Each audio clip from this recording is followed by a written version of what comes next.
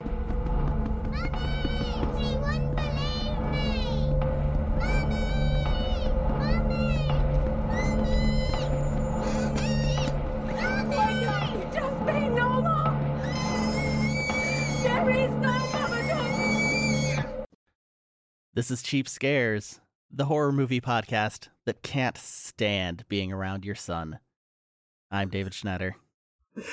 I'm Sybil Arnett, and I also cannot stand the Babadook's son. Yeah, well, in the end, it's more like the Babadook's brother. I don't know.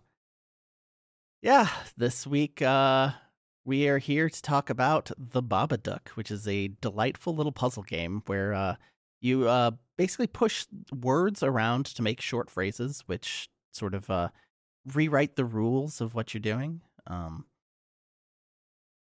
I was going to go for a very similar joke, but it was the Baraduke, and then I was going to realize that this was not Mr. Driller's mother.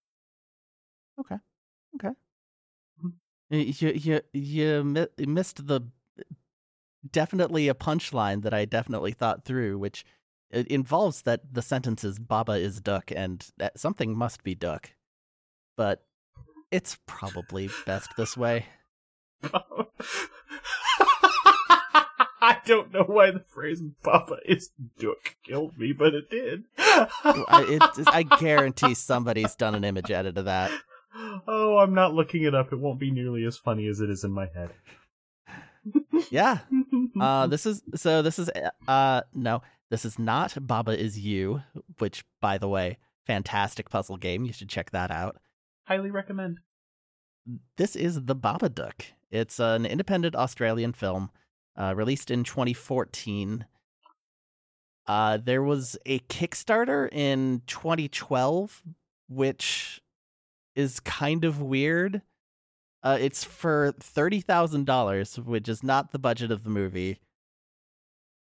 It seems like they already filmed all or most of the movie at that point, and the $30,000 was for an unspecified extra little bit to make sure we take the film to a place where it can compete on a world stage with all those amazing films we reference. It's not really too clear, but it looks like all of these shots were scenes involving the small child, which I would assume they would have to have shot in a fairly short span of time, on account of children tend to get large quite quickly. Like Babadooks. Yes. You can't say Babadooks because it's Babadook. There's a poem. I'm not It's Australian. Important. Yeah. You also don't pronounce it book. It's also true, but I could. You could, but you won't. We'll find out. Right, so yeah, since the last thing that you heard, Sybil has been fired, and we have replaced her with Mr. Babadook. Babadook. You're just gonna keep this up just to hurt me, aren't you? Sorry. Babadook. There, All I right. duked. Happy? Kind of. Anyway, the notable star of the movie is Essie Davis, who's not in a lot, but she was in a show that I hear is very fun. I have not seen, called Miss Fisher's Murder Mysteries, which is another Australian production. A few seasons were produced, and a movie which I also hear is less good. Oh, and she played Maggie in The Matrix Reloaded. Oh no. I don't remember who Maggie is. I'm actually going to see if I recognize the character. I've just gone through them recently. She is not in The Matrix. She is in Reloaded and Revolutions. Oh, I remember her because she had one of the more unfortunate haircuts. Ah, yes, they had a lot of those down in Oh God, what was it? Zion? Zion. Don't worry, there's a new city in 4. Of course. Didn't they like blow it up real good in 3? It's pretty close, yeah. And then there's some online stuff involved. We're talking all the way around the Babadook because this movie has a lot of praise, and I don't get it. I hated it less on second viewing. I think the things that it is trying for, the movie basically operates on 3 levels at once, and it kind of fails at all 3 of them. I was not the fondest. It is there's the spooky monster movie on top, which, like, the vast majority of that I felt was pathetic. There's sort of a family thriller going on below that, which is silly. And then it also is trying to be a metaphor for grief and mental illness, which is embarrassing at best. Oh, I got words about that last one. We'll get there.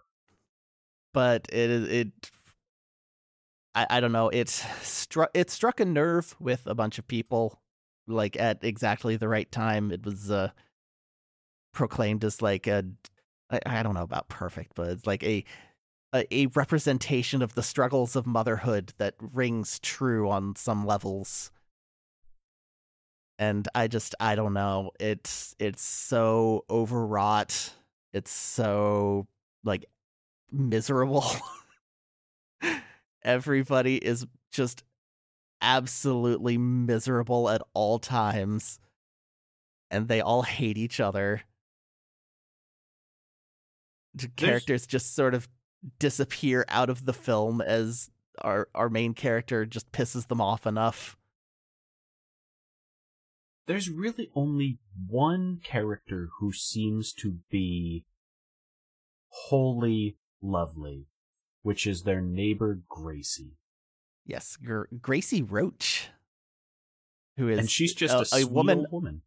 Yeah, that is it. She's just a person of infinite patience.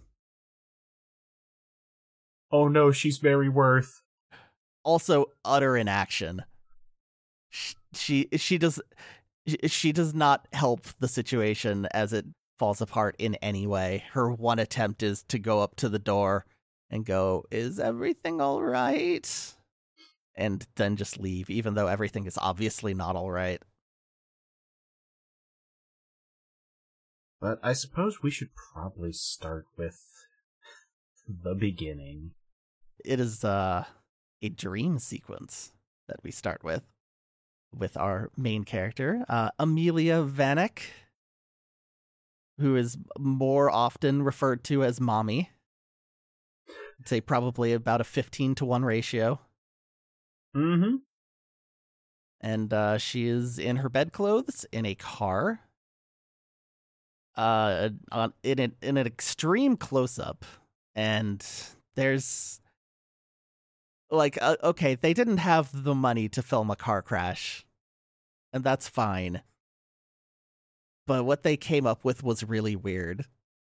They just kind of shake a car around with her in it, and there's like little bits of broken glass just sort of flying around. And that's kind of it. So I actually didn't realize until they spelled it out later that this was supposed to be a nightmare about her husband dying in a car crash? Yes, her husband died in a car crash on the way to the hospital to deliver her son, whose name is Samuel, and it has been 7 years. This is all established later, but it's fine. It is the point of this scene, but we don't actually get that point for a while. And instead, I guess it's yeah, it's kind of like a mysterious thing. It's just like supposed to set her mental state, but I don't know. I don't know if it does it. But as soon as she wakes up, her child is already yelling, and he will proceed to do so for approximately the next hour. And this is kind of my biggest issue with the movie, like the inept fumbling of heavy themes aside. These two people are just utterly unlikable in every way.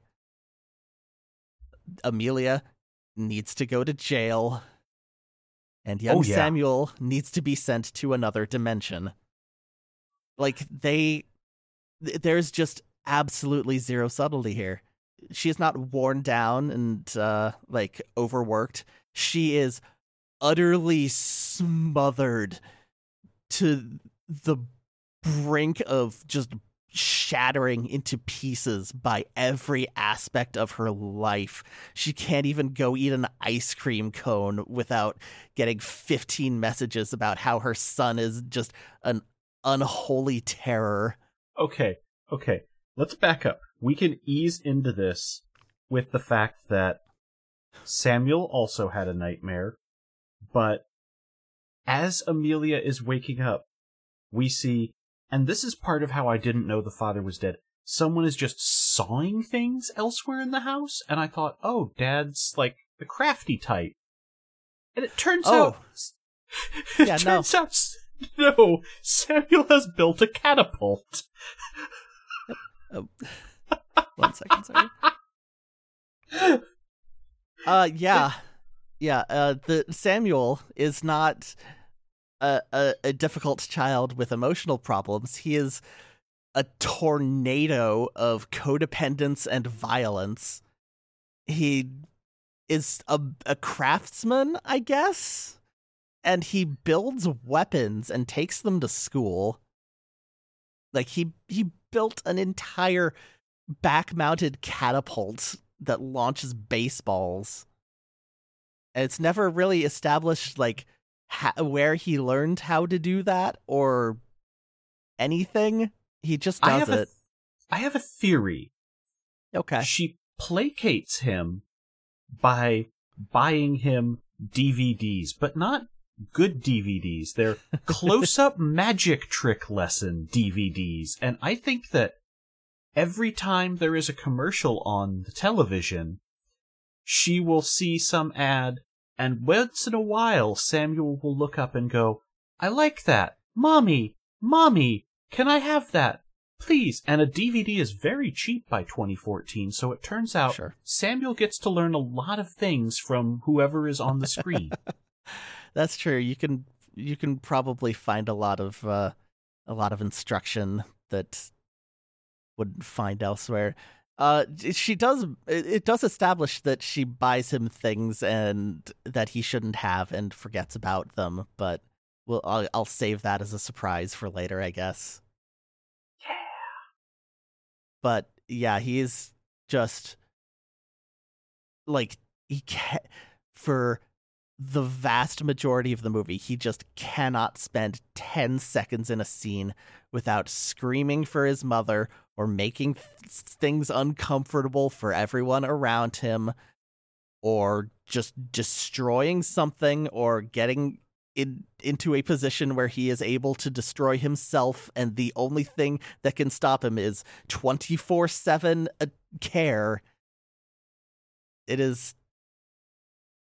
unbelievable. This child, the actor Noah Wiseman, he had some pipes on him. He hit some volume and pitch that is something else.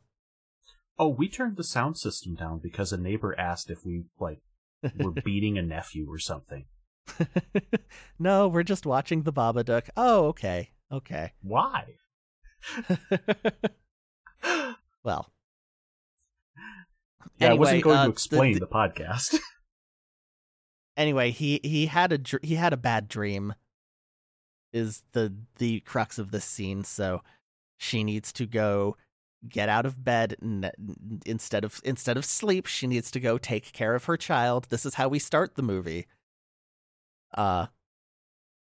And there she looks through his room, and there's no monster there. And so she reads a story to him. I think Three Little Pigs. Yes, because he asks if they really kill the wolf, Mom, and then I'll kill the monster when it comes. I'll smash its head in, something like that. And then it's the Babadook. Welcome to the movie. Now, from here we get a little bit of time where we're going about their normal daily lives. Mom is a nurse at an old folks' home. Care facility. Most of the old people don't get more than one line, if that, so you can't even say that her job looks like it's stressful. I think the most frustration she has is one old woman's like, I don't want that milk. Well, I'll make you another coffee. Yeah, she isn't happy in it, is the general crux of it. She puts up with it to varying degrees throughout the movie, but like this is one of the only scenes where we see her working, and she made some nice tea for this old lady, and she just complained about it. So she goes back to make some better tea, and Robbie walks in, who is her hot coworker, and he walks in and immediately flirts. He's just going, the kitchen where a woman should be. Ha ha. She's like, ha ha, get to work, woman. Ha ha ha. Yeah. And like, she clearly, it seems like she barely tolerates him as well, which is fair. It's like he walked into the room and said, how's my favorite MILF doing? This joke aside, Robbie seems to be an incredibly sweet man to her. Sure. Especially when he will later cover for her so she can just take a day. Yeah, I don't know. He is very sweet on her, and she is not. Gracie is the only pure character in this movie, just because Robbie does have a little bit of that undertone of, I want to get into your pants. Yeah. Which, not necessarily the worst thing, but we don't get a lot of Robbie time, so it doesn't really go into it too much. But anyway, she tried to live her life without her son, and then she gets a call from his school because he made a crossbow for darts. Mm-hmm. And brought it to school and fired it in class. Now, this is a very different thing. I think we grew up in a different time. I'm not going to say, well, it was better when we were young, but I'm going to just say I remember somebody in show and tell when I was in second grade, when you didn't have to have things vetted beforehand, just went, this is my big brother's, and he whipped out a switchblade in front of the class and fumbled it into the floor, which caused a lot of screaming. And I just think of that and go, that was way less dangerous and still got a dude's ass whooped, compared to, this kid fired a dart in class. Yeah, I did not intend to have 2 episodes straight of darts in class, but I guess that's where we're at. So yeah, she's at the school with his teacher and his principal. They're just like, we have to pull your child out of this class. We cannot do this anymore. He has emotional problems. They offer to send him to like a one-on-one monitoring situation, like basically like just some sort of special ed situation. Mm-hmm. And she is not having any of that. no. Amelia's just like, my son already feels isolated from the other children, so I'm gonna pull him out of school? Which, what? And here's where we need to talk about one of the other layers of this film. Some people read Samuel as, an autistic child. Okay. That could be a bit of a rough raise if you don't know what you're doing or if you're of a certain mindset. I would say there was an attempt there. Mm-hmm. I don't know if there's anything on the record, but it's definitely a read. Some of the people I was watching this with, the ladies in my house, were going, okay, yeah, that's... Samuel definitely reads like a young me, said one of my partners. And so, that I see it, but as the movie went on, she was also going, wait, I don't know if I'm... Is the mom the asshole here? Is this supposed to... There was a lot of confusion. Yeah. We sort of lost the plot on... Wait, is there a hero? Part of the problem is it switches protagonists at one point. It switches the protagonist from the mother to the child. And the instant that this happens, the child just becomes a completely different character. They both do. Yeah. Well, her deliberately. Him, I think we're not supposed to notice because, but he stops yelling. He stops trying to smother his mother at all times. I'm pretty sure it's because at this point, now it is time that we are supposed to feel bad for him. And so we cannot have him doing this anymore. We cannot have him just filling every scene with just all kinds of antics. We cannot have him filling every scene with volume. Yeah. And, don't think I didn't notice that happening. I did. The thing with him just being a craftsman is also just really strange because it just I can understand this child has a hyperfixation on one thing which he is very good at, sure. Mm-hmm. But that is extraordinarily complicated for a 6-year-old. It's the fact that he has so many of these that's wild to me, because if it were the magic tricks, okay, kids love it, you can learn that sort of thing easy. Yeah, the magic tricks, perfectly understandable. He engineers multiple weapons, and the teachers make mention, this is not the first time. This is a thing that he has continued to do regularly. He made a functioning crossbow. He made a mounted catapult. Well, those are the things that we see in the movie, but it is definitely implied that there has been more. To put this into perspective, I made a trebuchet with 4 people in physics class in college as a final. This kid is 6 going on 7 and designed something just as functional and portable. Yeah, I tried to build a bridge for out of I think it was out of toothpicks for class. Mm-hmm. I failed quite badly. Bridge building is a nightmare of engineering. I've learned that from video games. That was difficult. Mm-hmm.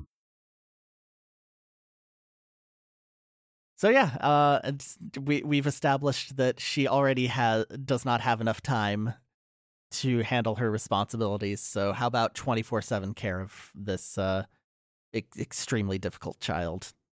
Good plan. Mm-hmm. But it's okay because she has a sister to drop him off with.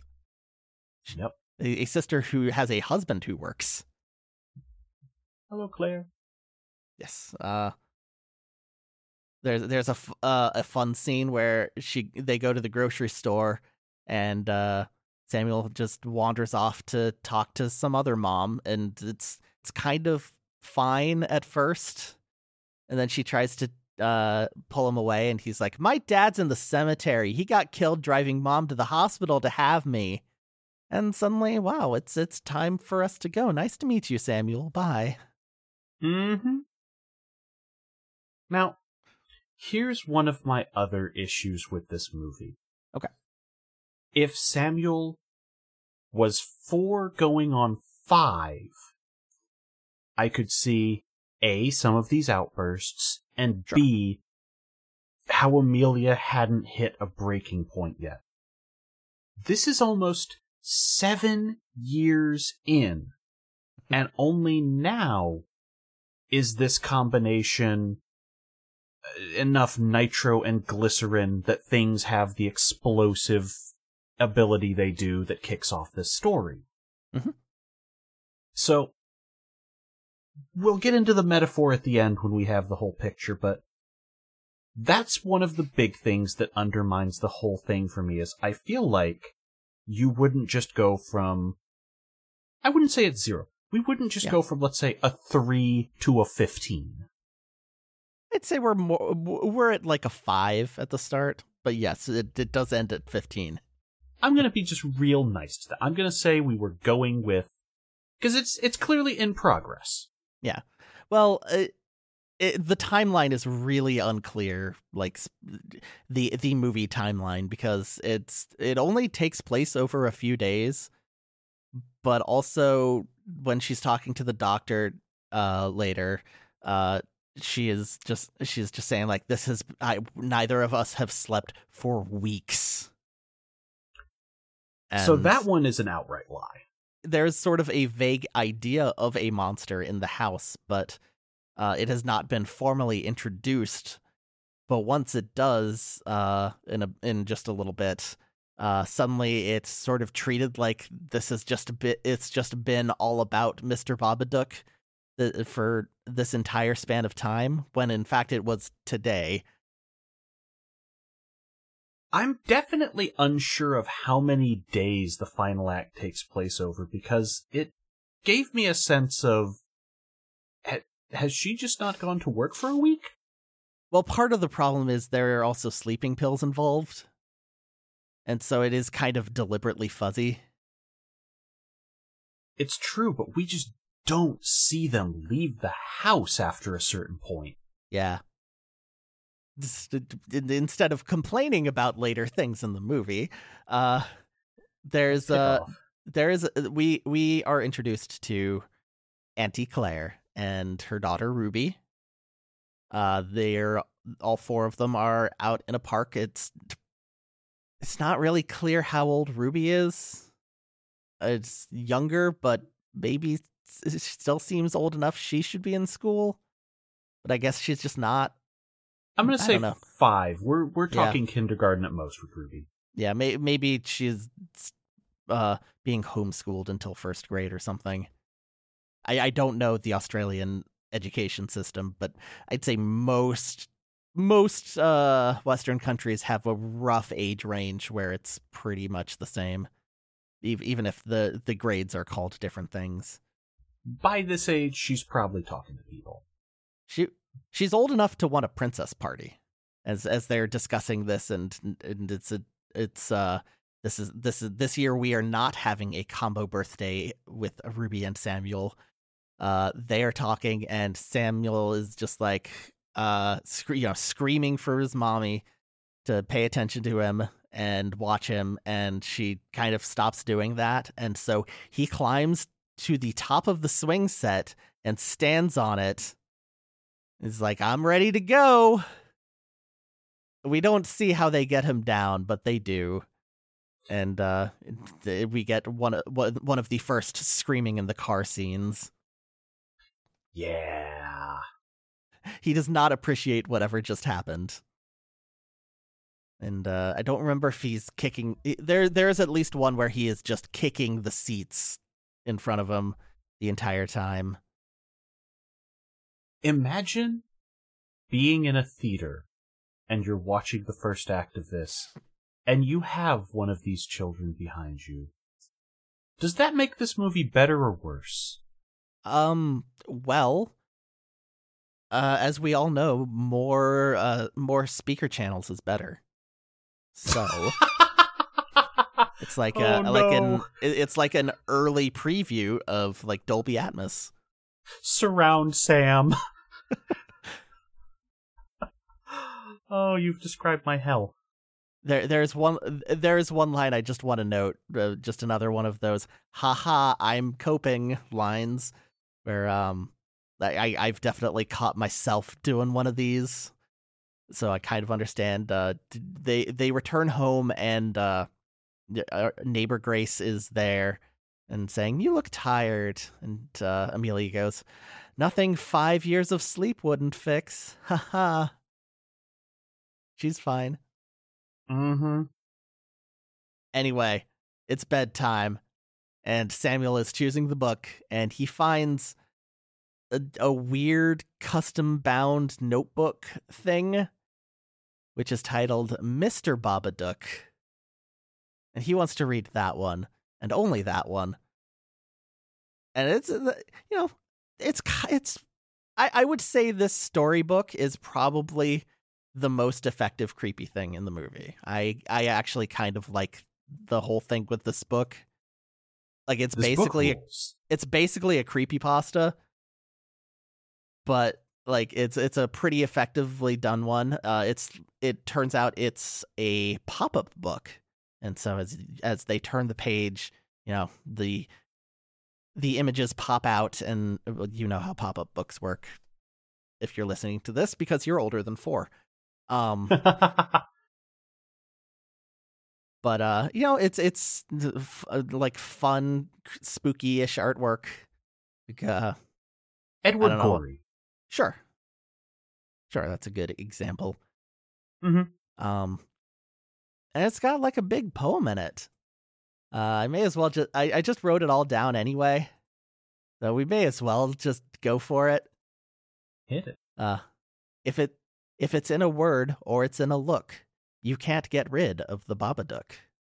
If you're a really clever one and you know what it is to see, the rhyming structure is a little clunky, then you can make friends. It's broken up by pages rather than as a full poem, so it makes for weird stanzas. Then you can make friends with a special one, a friend of you and me. His name is Mr. Babadook, and this is his book. A rumbling sound, then 3 sharp knocks. Ba ba ba dook dook dook. That's when you'll know that he's around. They say it much more creepily in the movie. You'll see him if you look. And at this point, Amelia's just like, "Hey, why don't we just like get another book?" No, I got to pick the book. This is mine. The drawing of Mr. Babadook. Mr. Babadook wears a top hat and like sort of like a medium fancy-ish like the fancy suit of an 18th century bricklayer or something. This is his nice clothes. When you go to a funeral because someone's fallen off the roof beside you, you dress like the Babadook. Sure. This is what he wears on top. He's funny, don't you think? See him in your room at night, and you won't sleep a wink. And this is where the creepypasta stuff comes in. Up until this point, he's had a very friendly kind of where the wild things are grin in a lot of the pages. Like, I can see where it's going because, 1, I know it's a horror movie, and 2, I've seen this sort of thing before, but I could see it being mistaken for something friendly but kooky. Yeah. I'll soon take off my funny disguise. Take heed of what you've read. And once you see what's underneath, you're going to wish you were dead. She doesn't actually read that last part out loud, but the damage is done. And we just smash cut to her reading a different book while the child is just utterly inconsolable on her lap.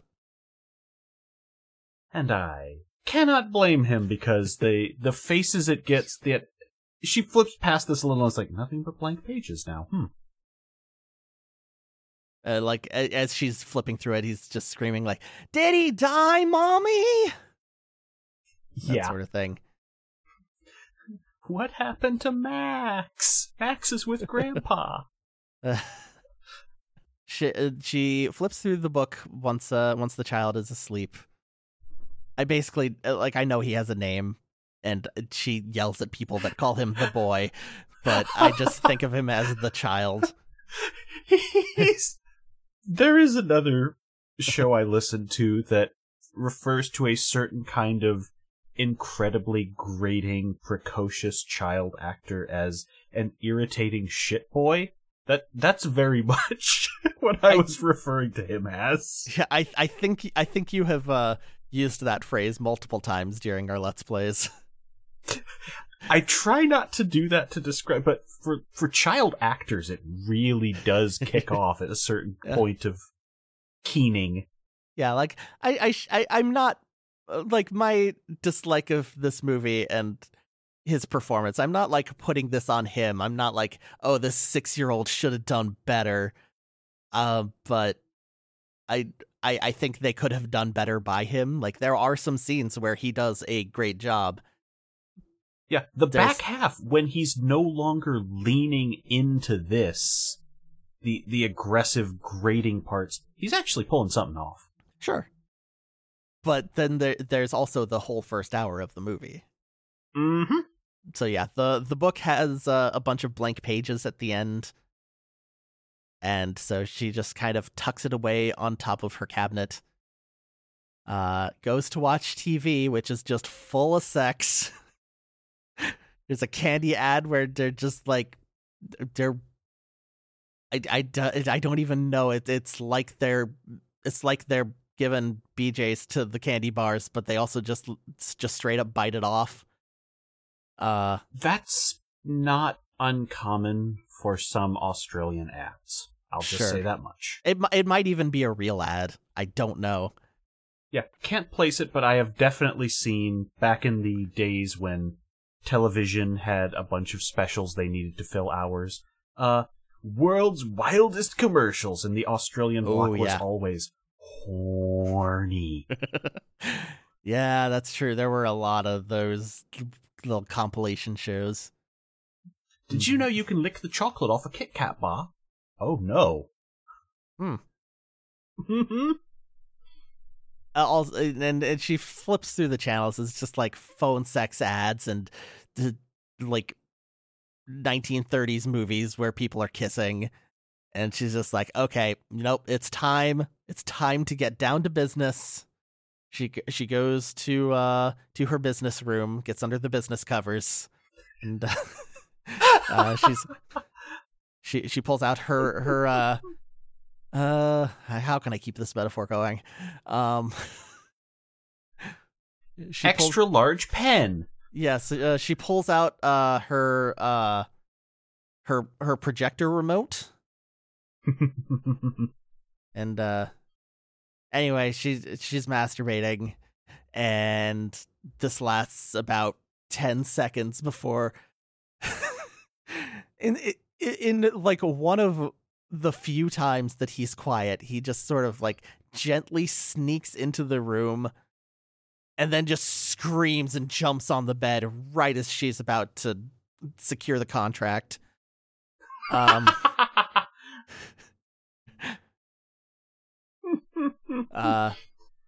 the closet door was open. He didn't leave it open. It's the Babadook, obviously. And she's just like, no, not now, please. Just go to bed, please. Yep. I like, shouldn't have laughed at this moment, but I did. Honestly, like, there's like this and like a couple of there's like a few times that they say fuck during the movie. But outside of that, this could 100% just be a PG-13. Even with this, they could probably have gotten away with it. You could easily make a couple of minor cuts, get this down to a tight 90, and this would be perfectly suitable for anyone under a certain age. Because this scene and It's a little the scene one gets a other. little saucy, but Yeah. But it's 94 minutes. You do not need more than 4 edits. yeah, you do not need all 120 scenes of Samuel interrupting Amelia trying to enjoy her life for 1 second. Mm-hmm. And she sleeps in. This was what started the discussion of, all right, how much is Amelia the asshole in our house? Which is when she oversleeps, calls into work, and starts saying, oh yeah, Samuel had it going at both ends as a cover, and then, rolls in late and is still kind of sassy through her workday. Yes, she's she delivers the child to her sister, and then goes to work, and she starts playing bingo, and the game's been going on for too long. She's just pulled like 100 numbers out of that thing, and either nobody's gotten bingo or the people that have aren't paying enough attention because they're senile. And she's just like, it's 11. Anybody got 11? Yeah, I didn't think so. 5 billion. Then And at this point, one of her managers sees her and just, the look. Grr. Grr. Yes. But that's the most trouble she ends up in at work, is some sort of off-screen talking to. Well, I think this is kind of the last time we see her at work. Eventually, at the end of the movie, it is revealed that she somehow did not get fired. But yeah, that's another part of why I wonder, how long does she not go to work in the final act? Who knows? They also say at the very end, it's been 2 weeks since she pulled her son out of school, which is a week-ish after the Troubles. Yeah. Well, the Troubles are ongoing, but the capital T Troubles. So yeah, at lunch, or she goes to the break room at some point, which is maybe lunch, and Robbie shows up in his second of 3 scenes. He offers to cover the rest of her shift for her because the mean old bitch is going home for, like, she works like the 4 a.m. to noon shift or something. Yeah. And so she's going to leave and nobody's going to care. So you go home and you take care of your sick child. Mm-hmm. So she goes to the mall and eats 1 ice cream cone. I gotta say, there is a certain something to this scene.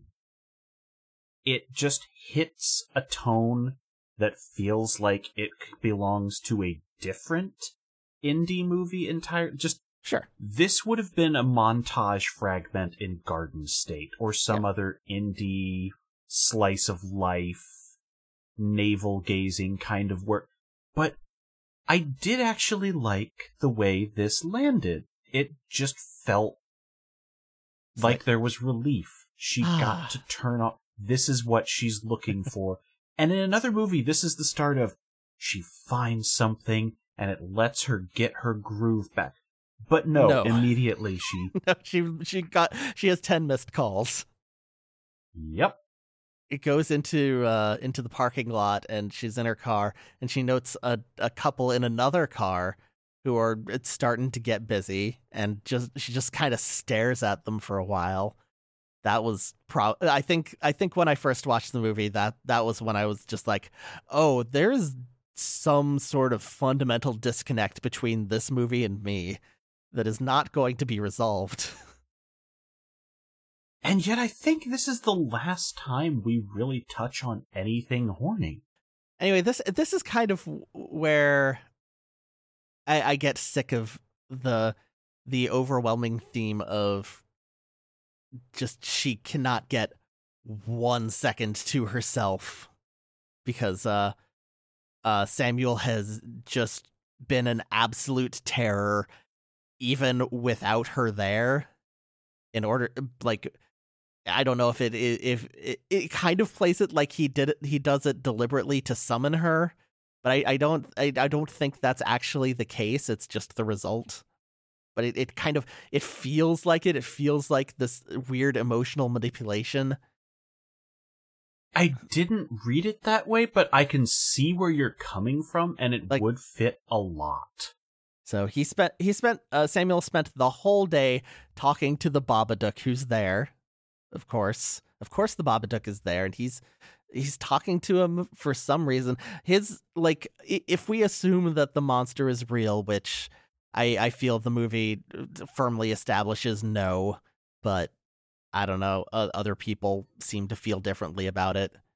But that I don't really get that. Or like it's like he's talking to it like it's his friend, but also just like yelling at it. Anyway, it freaked out both of them, both Claire and her daughter, and Amelia. He starts talking back to Amelia, and she goes and she's like starting to reprimand him, and he throws firecrackers at her, which he has. Startles the hell out of the dog too. And she as she's driving him home, she's asking, "Where did you get that? You bought it for me on the internet." I didn't catch you. Mm-hmm. I just heard bought it on the internet. So I have a note that says Sam bought firecrackers offline? Nope. Okay. His mom bought them in an impressive fit of forgetful negligence. So I have bought many things before and been surprised by them when I get a tracking email, but I feel like there's no way you buy fireworks that doesn't end up in you going, "Wait, what's on my doorstep?" I don't know, like, a firework legality is kind of a strange thing all over the place. We are in the United States, so, we have the 4th of July, which is the fireworks day. Where I live, there's like a 2-week period before July 4th where you are allowed to buy fireworks, and otherwise, no. I live directly next to the Mexican border, where you can just cross over and buy whatever from the right tourist shack anytime. I guess that's fair. My point is, I don't know what the rules are in Australia, and I didn't look them up, and I'm not going to. No, I just mean that these things always come either from a roadside shack or a place that has a name that tells you 1,000% this is fireworks. You get it from a guy named Shady Ray's Discount Entertainment. And it's like, I either bought porn or fireworks just now, and I won't know until the box is here. Could be both. It's entirely possible. I've known many Shady Rays. You buy enough from Shady Rays, you get a free, barely legal DVD. Actually, I have picked up some party supplies where you did actually get a free firecracker with, first purchase. That's not a joke. You just made me remember that's... Congratulations on your free fireworks. I still got all my fingers. Anyway, his birthday is canceled now because he starts going off about the Babadook in the car, and he's like, the Babadook is gonna scare you, and that he's gonna eat your insides. He's just going all in on this. They learned the specifics about the Babadook today. Yeah.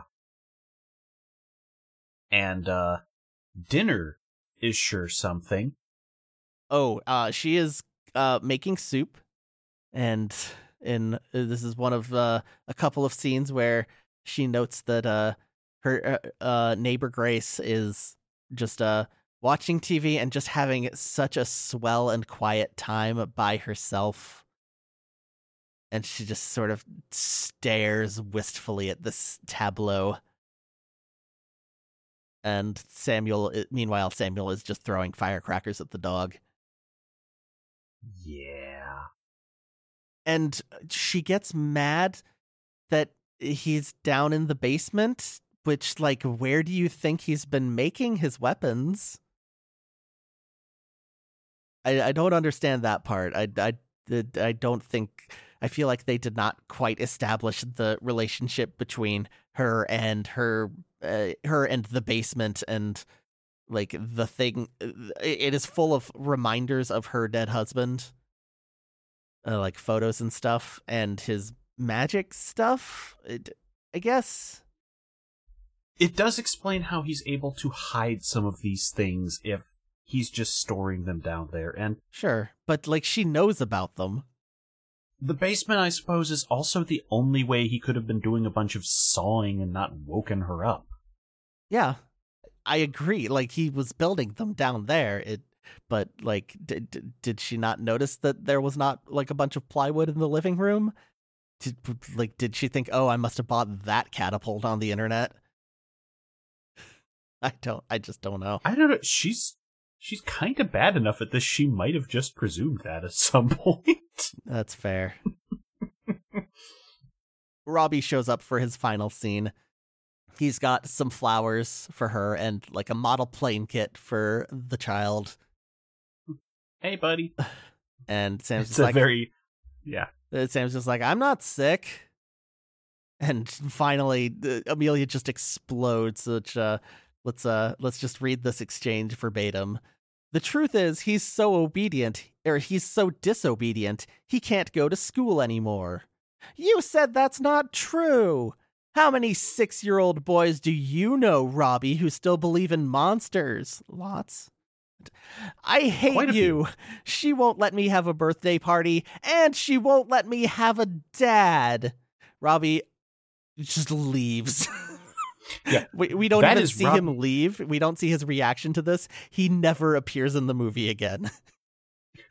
And to be fair, if I hear a 6-year-old who has been pulled out of school for making weapons say the word, she won't even let me have a dad, you'd better believe I'm never turning around again. Yeah. Yeah, no. Perhaps it is time to reconsider the MILF plan. Mila, Mom, I'd like to avoid. Single or an NMILF.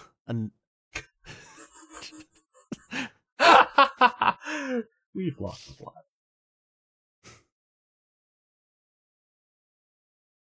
plot. Anyway, they made soup. They're eating soup, and her soup bowl is full of broken glass. And it's just as she bites into it, and this is really unclear. She loosens a tooth in the process. Like, she never talks about it. It's just like throughout the movie, she just kind of makes some faces around it. And then later, when the troubles really begin, she just kind of reaches in and pulls it all the way out. So that was the setup for that. But someone still put glass in her soup, though. Yeah, someone put glass in her soup. Samuel insists it was the Babadook. And she's just like, go watch your weird self-indulgent magic DVD, please. The Great Martin's DVD School of Magic. At this point, we have to deal with the fact that the metaphor is weird, because if the Babadook is real, Mhm. then okay, they're being haunted by this thing, and it explains away a lot of the film. But Yeah, and anything can happen because the Babadook is here and he's Ju-on the grudging them or whatever. yeah. But if it's real, then the ending takes on a whole weird quality. However, it explains away a lot of the actual direct harm people do to each other in this film. But then the ending makes no logical sense if it is like a real literal thing.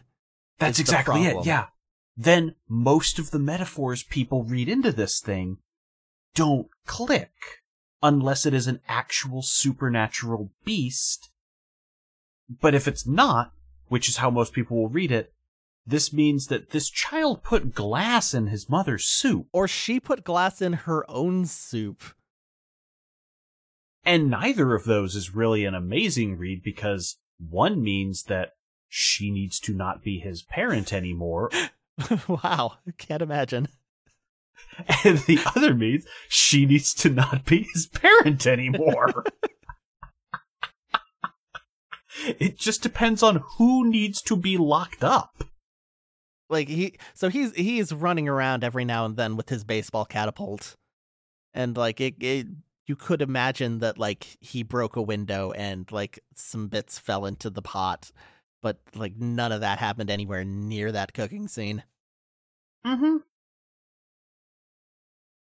And this is the first of many, many things which cause harm to the house and individuals in it, which are just explained away with, it was the Babadook. Yeah, it's Sorry, it was the Babadook. Thank you. This is You're very welcome. important. It rhymes with look and book.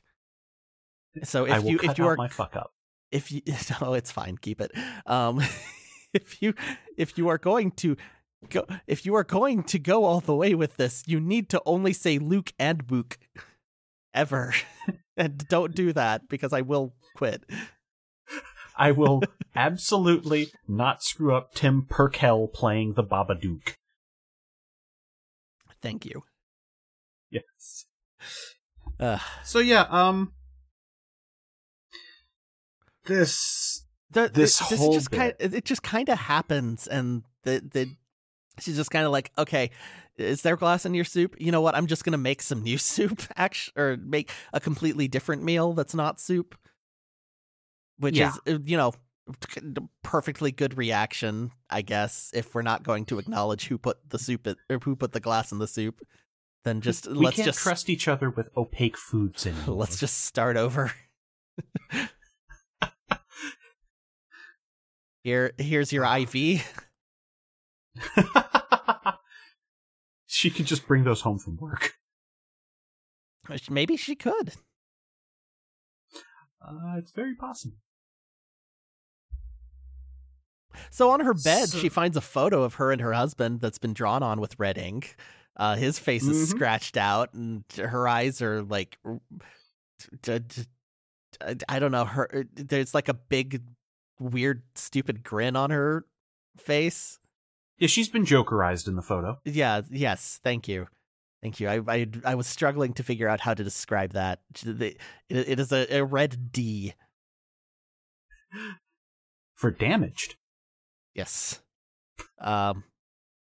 She's like, excuse me, what is this? And instead of answering, he pulls out his catapult. She pulls it away from him. He pushes her to the ground and screams, "Do you want to die?" And then he bolts. He catabolts. I just have a string of notes that are, this kid sucks ass. At least I could riff on the prey. And finally I can tell what I was thinking again with, he knocked over the wardrobe. Yeah.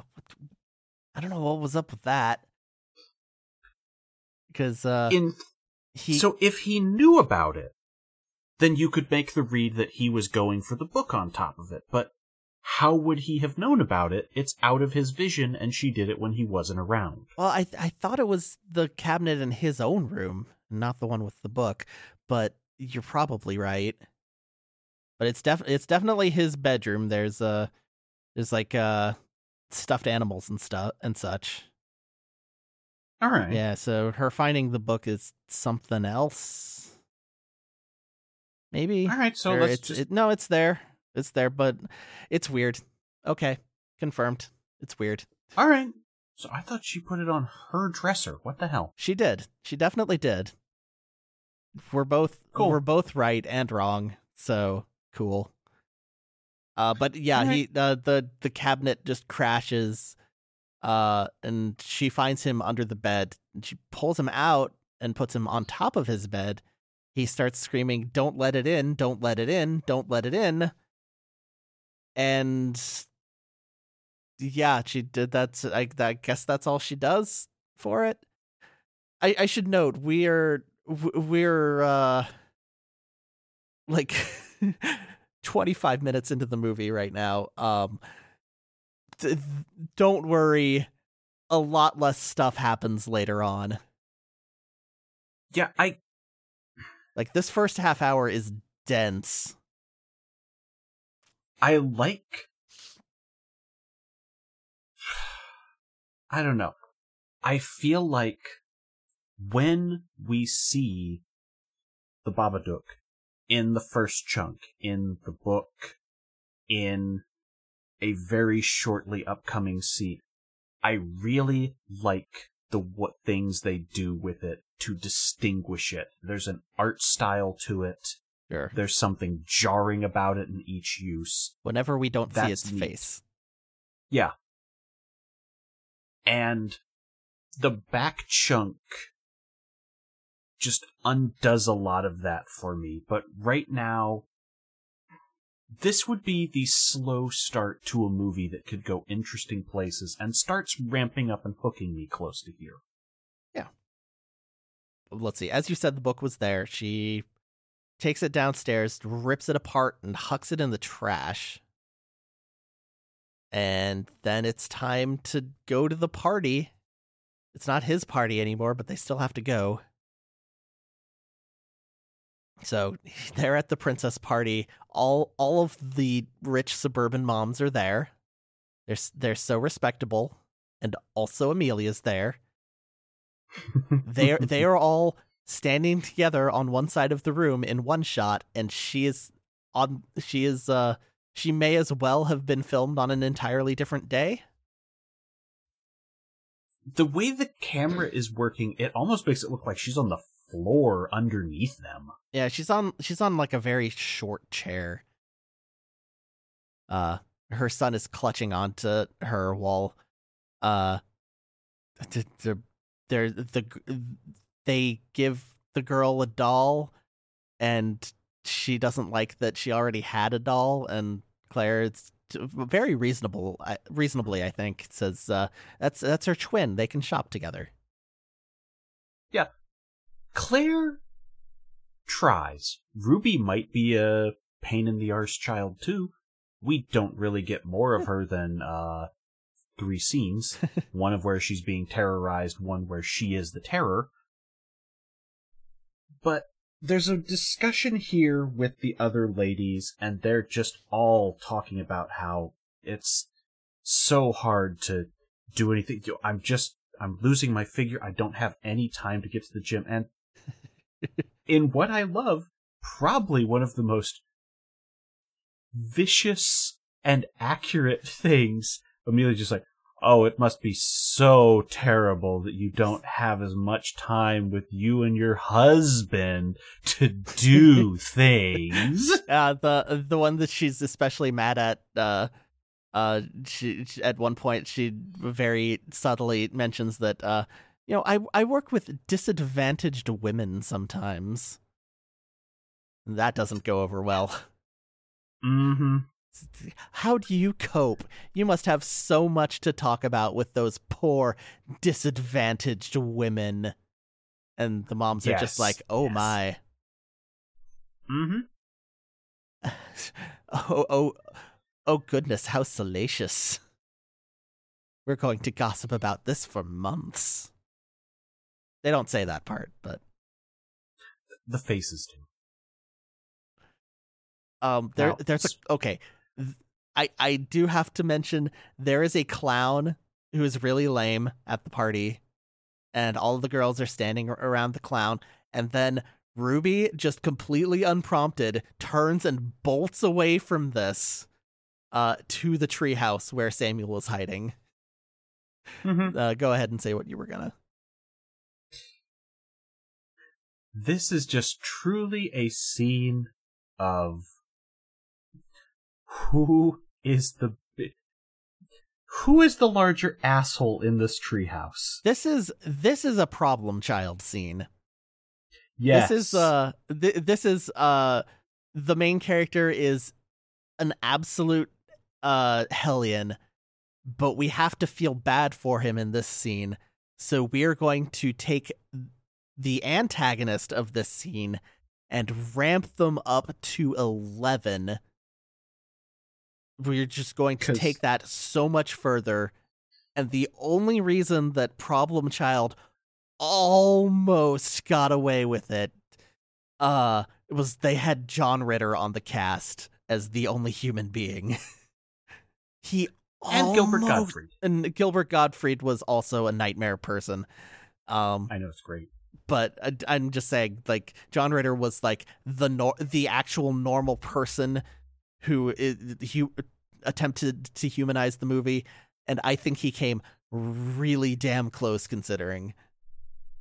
But this movie does not have a John Ritter in it. It has, actresses who are fine in general. It has Daniel Henschel as Robbie. Yes, Daniel Henschel is Robbie. I am looking at that right now. He is no John Ritter. I'm sorry. Maybe he could be someday. He was okay in that Washington Spy show. Sure. Did not watch that. Do you want this line, or should I? Well, I mean, it's God, I'm sorry. I'm still just thinking of Problem Child. And I'll stop after this, but there's just one scene early on where one of the mean girls just goes, "He's not a real kid, he's adopted." And that's basically this scene. Okay, that's a thing that you could see a child saying, which is like, all right, you're going to feel bad about that later in life, but right now that's just kind of the casual cruelty of a child. Ruby throws out, "You don't have a dad because your dad wanted to die rather than be with you." Yes, and as she's doing this, Amelia is talking with Claire about the mean moms, and she's trying to accuse Claire of not not caring or asking about her life, which is not true at all. And she accuses Claire of not ever coming around her house, and Claire just goes, "Because I can't stand being around your son, and neither can you." Which is amazing. And it's a thing that if they unpacked that statement, we might save a lot of trouble in the final act. They do not. But Samuel has just nailed Ruby in the face, causing her to fly out of the treehouse and break her nose. It is the ultimate "you are not welcome at my house" punctuation to a scene that was already gonna get loud. Yep. This is we hear Claire on the phone one more time, but otherwise she's out. She's done. Mm-hmm. And in my favorite noise of the movie, she is driving she is driving home with her son, and he is fully fully tantruming out. Yeah. And screaming at the top of his lungs, just going, "Mommy, mommy, mommy," etc. Trust me, he says "mommy" so many times throughout this whole movie. But finally, she just pulls to a stop, turns and screams, "Why can't you just be normal?" And he screams some more. I think this should be the cold open clip, personally. All right. When I had the original idea for doing this solo as like a video project, this was years ago, but that was how I was gonna open it. I was thinking of doing her read of the book, but you know what? This is much more compact. Sure. And so Samuel just starts screaming about how is it this point where it's you can't let him in before the seizure? It's something like that. It's Baba Ducky stuff. Mm-hmm. And yeah, so she pulls over and there's a whole bit. And yeah, he's having some sort of seizure, and she is panicking. Yep, it's some close-ups of doctor stuff, and he reports that it was a febrile convulsion, which is basically just the kid got too hot, got a brain fever, which is a real thing. I looked it up. Oh yeah, and it he says it always looks worse than it is, which my brief inspection of the internet agrees. And he's completely normal otherwise, except for all that anxiety. Your son was in my examination chair for about 5 minutes, and he kept telling me that he was a weaponsmith who fought monsters. He has a little cat friend. Yep. The doctor says he I can refer him to a psychiatrist. It'll take a few weeks. And she's extremely thankful. And can you please give me some medicine to put him to sleep, please? Oh my God, please, please. Which is horrible. Oh yeah, and he kind of reluctantly agrees with it. Yeah, this was the scene where we all finally decided Amelia is definitely the monster in this movie. Yep. Because just straight up lying because you want to drug your kid to make your life easier. And boy, she does. Oh yeah. She does not merely give him the pill, like one pill at the end of the night.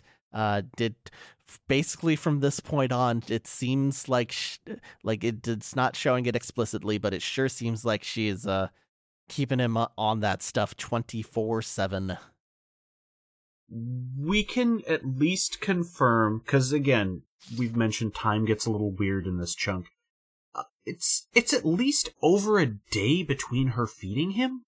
Like, he is very small, and almost definitely not eating right. So it's entirely believable that it's hitting him harder than it maybe should, but it still seems a little suspicious, considering everything else that's happening.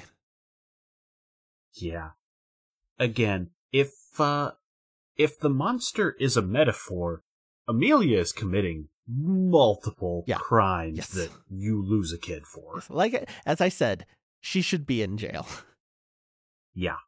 Before she gives him the first pill, she's trying to tell him that people don't hate him, which is not true. And it's pleasant for a bit, and then he just goes, "I don't want you to die, Mommy." And she says, I'm not going to die for a long time. Did you think that about Dad before he died? And she's just like, take the pill, please. Please take Again, the pill. If this child is a few years younger, I buy this, but that this never came up before 7. 6.95. Yeah, it's just one of those. basically It's 7, like yeah. I feel like he would have stepped on this landmine sooner. Yeah, no, she doesn't she is not coping in any way, shape, or form, and she was not at the start of the movie. So Yeah. just imagining these characters as we see them doing this for 7 years does not really, well, whenever children achieve sentience. I feel like it just has to be shortly after he starts talking and putting things together, because But also, it's really hard to get 4-year-olds to do things in movies. yeah, but The it's other not like it problem. would be the first time you get someone to play an older kid by a year or so. Sure. Anyway, So yeah, they both. Some spooky stuff is happening at the house. Someone's knocking at the door, but nobody's there. Woo-hoo-hoo. Yeah, Oh. they've both slept through the night, and that's when. Yeah, there's a thing when in the start of the movie I didn't mention, after the car crash thing, it sort of shows her falling gently through the air into bed, and it does this again, but like much more pleasantly. And as soon as she lands, she looks at the clock and it's 11 a.m. Everything's fixed. Except somebody left Mr. Babadook on the doorstep, reassembled. And it's got more pages this time, because she's looking through it, and it's like, it's all intact, and the pop-up still works, and it's now threatening me overtly, and it's got pictures of me murdering the dog and the kid. She got Okay, the DLC cool. chapter. Babadook's Wrath. I'll wager with you. I'll make you a bet. The more you deny, the stronger I get. You start to change when I get in. The Babadook growing right under your skin. Oh, come see what's underneath. And that line doesn't actually get a follow-up.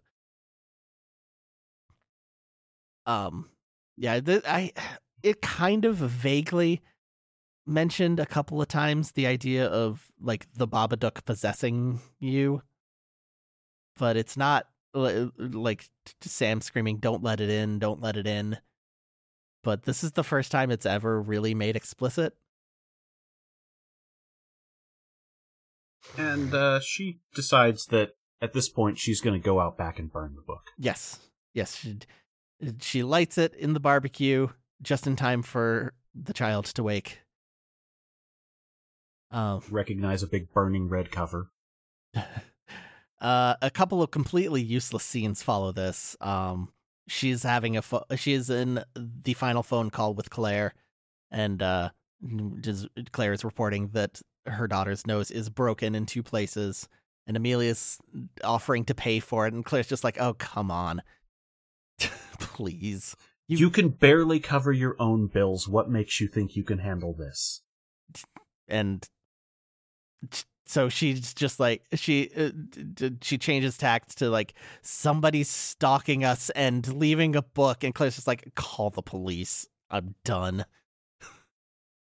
Which, to be fair, is, in theory, the reasonable response. Yeah. But then she actually goes to the police station in the movie. It's just a completely useless scene. I don't know why it's here. She places a report. She tries to place a report, and like everybody in the room laughs at her. And like they're like, "Okay, can I see this book?" "No, I burned it." And also, there's a coat in the corner that kind of looks like the Babadook, and she leaves. It's like 1 minute, and it feels like 10. It's so bad. There's a thing that happens right before this, which seems to prompt her to go to the police, which is she gets a call where somebody just goes, "Babadook," into the line. Oh, Grace. But she doesn't say, "Can you check phone records?" Or like, that seems like the lead you go with. Hey, someone's making threatening phone calls to me, but she doesn't. She's just like, "There was a book and I burned it." And then she walks out, and she starts slowly looking more methed up through this chapter of the movie. Yep. Perhaps because she is. Little bit.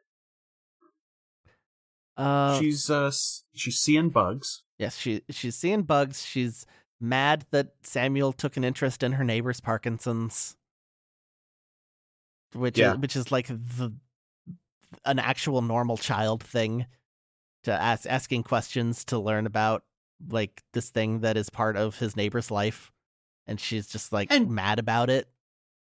Yeah, Gracie's he's like, oh no, he asked the same thing any child does when they see me with the shakes. And he's just like your dead husband. Yep.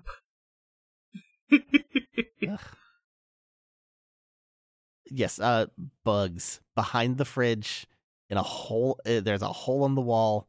There's tons of cockroaches. And this is when the people from the Board of Education show up to check in on the child who hasn't been to school. Hey, it's community services, our favorite. I'm sorry. It looks so terrible in here, and she leads them to a hole in the wall that doesn't exist with no bugs around. She's like, I meant a hole in the wallpaper. And they're just like, we're gonna give you some forms. And we're going to be back for these in a few days. Bye. This whole scene, they make faces like, we should do something about this, but we're not gonna. In an extremely delightful moment, they ask Sam how he is, and he reports that he's a bit tired from the drugs Mom gave me. Yes. And she's like, oh, no, well, he had a fit yesterday. Like, that's better. But she looks a little methed out. He has full-on sunken Uncle Fester eyes. Yeah, they go wild with his makeup for this part. And up until pretty much the chaos begins, he's got this look. I can't believe they just leave. Yeah, they drop off a form, and they bounce.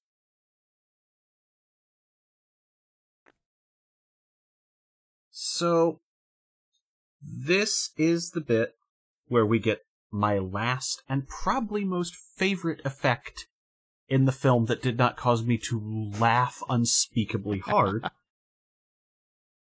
which is the Babadook comes to her in the night, and it starts doing this stop-motion dance at her. And it's a different frame rate. It's a very good effect.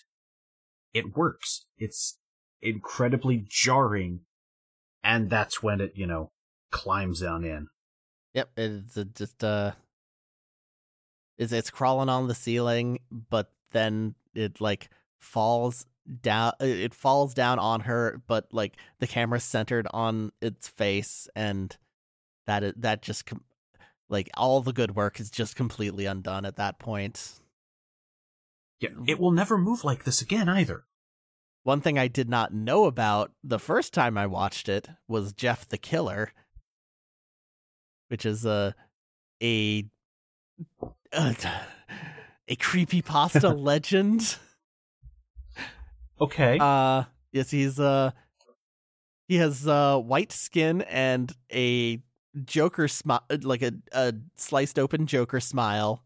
Rictus grin. Yeah. Yes, and he kills people, and then he whispers, "Go to sleep." And that's kind of it. Like, it's really lame, actually, but it just kind of the look. Just as soon as I saw that, that's all I can think of whenever I see the Babadook's face. Imagine someone narrating that story, and it just ends in someone going, the family man killer who puts his victims in a nice tucked-in tableau. Yeah, so the story came with a picture, and it quickly became anime and sexy. Of as course. the teens found it here. I'm not Okay. I'm not going to include these pictures in the video version of the show, but you can find them. It's so scary, right? But here he is. This was my favorite character in Bleach.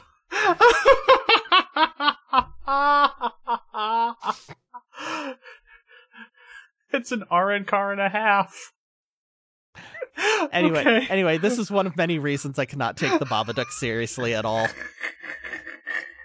I had to close our chat window. Oh my god. Just do a Google image search for Jeff the Killer. If you're listening to this and you have no idea, It's so worth it, I swear. it's extremely scary. Alright. At this point, everything is falling apart in the house. We are barely seeing any lights. The electricity has been going all fucky for a while. And I actually thought they had shut it off because she wasn't going to work. It kind of seems sometimes like it got shut off, and then somebody just turns on a light. It's Or the TV. it's very strange. There's like a zoom in on her mouth as the Babadook drops on her, which I guess suggests that it is now inside of her. She let it in or whatever. And she goes to watch TV, and there's like this weird mix of like actual silent film footage and weird new stuff with the Babadook in it. And it's spooky and haunted and stupid. There's like a clown whose entire limbs fly off and float around. It's impossible to describe. So, a lot of people in this movie, and I'm going to chalk this up to direction, do a lot of overacting with their face to really sell things in lieu of dialogue. Like the two people from Civil Services, the mothers at the party. There's a lot of that. Amelia is clearly trying for that in this scene, but it's not working. So at one point, just while we're cutting between the parade of things on the television and her, she's just curled up in this fetal ball and making a face with all her feet tucked up on the couch, and it made me laugh incredibly hard. Yeah, they try to make her make some faces, but it just never really works. Like, she makes a face and nobody tells her, no, not that one. And she does pull off some emotional swings in this next bit. Sure. She can roar like a champ. Yeah, she like every now and then she does nail it, but I'm not really even putting this on her, really, on the actress, really, because you can't see your own face when you're doing stuff. So that's kind of, you kind of need somebody outside to tell you, to like help move you in the right direction. But the thing that she does is a thing that I just call it the crazy eyes. Not in this scene that we just described, but like basically the entire rest of the movie here.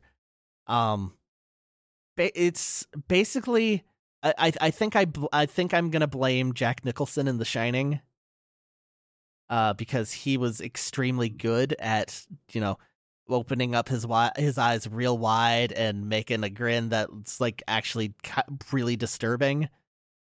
Yeah. But then a lot of other people who aren't anywhere near as good at it also do it. It was, and this is like, I'm crazy now. Yeah! And it's so stupid. You need to have a lot of facial control, but it's not just the eyes go big. The one I always think of is Jim Carrey in The Cable Guy, a guy who's known for being rubber-faced as a comedian, can really just sell the turn mid-sentence when you've pissed him off, and his eyebrows just do this little arch as the grin suddenly goes from your best friend to I'm gonna slit your throat. Yeah, that is a movie that I just completely discarded back when it came out. I was just like, this is probably trash. And the more I hear about it, the more I realize I probably need to see it. It's definitely worth visiting. You get the feeling that the number 23 was him trying to recapture the magic of the Cable Guy, because it's like, yeah, I can do a dark role, but one of them landed and one of them didn't. Well, he also had like probably a lot less practice doing face stuff by that point. Good point. So that may have affected it. The movie that I think of when I think of The Bad Crazy Eyes is it's stupid. It is a direct to DVD movie, like one of the earlier ones. Mm-hmm. It is called Sick, Serial Insane Clown Killer. I did not rent that, but I've saw the box so many times. Don't believe the box. The box is a lie. The box is 100% a lie. It we'll see if we decide to go there, but it's miserable. Okay. But yeah, when one of the characters goes crazy at the end, he goes full crazy eyes.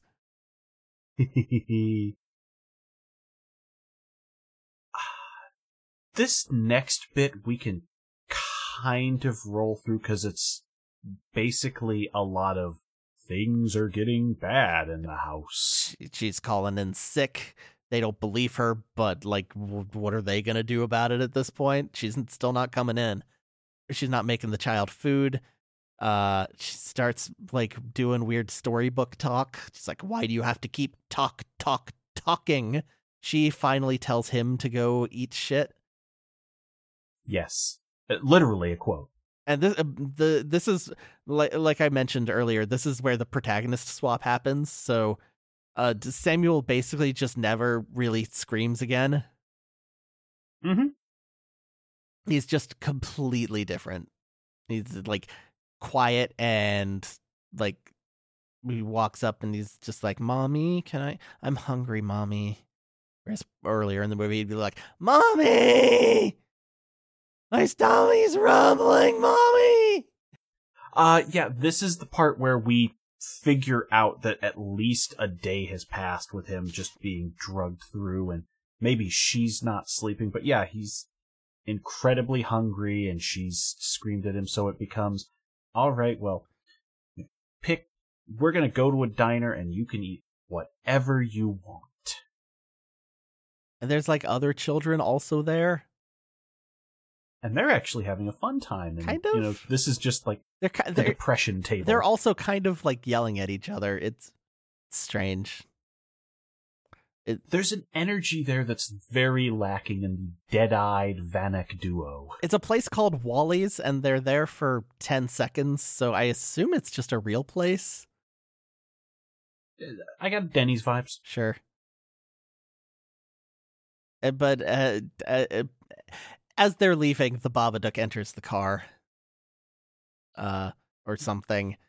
And there's cockroaches, and she's freaking out and just swerves the car around and just hits another car on the wrong side of the road. And the guy that whose car she hits is kind of like mad about it. Especially when he realizes that she has a child in the back seat, which is he's a little mean about it, maybe a little too mean, but it's pretty understandable, I think. I don't know. He doesn't get unreasonably upset because she's slammed into the front of his car, and slammed is pretty hard. It's basically a fender bender. They're not going at a high speed. No. They're in the suburbs.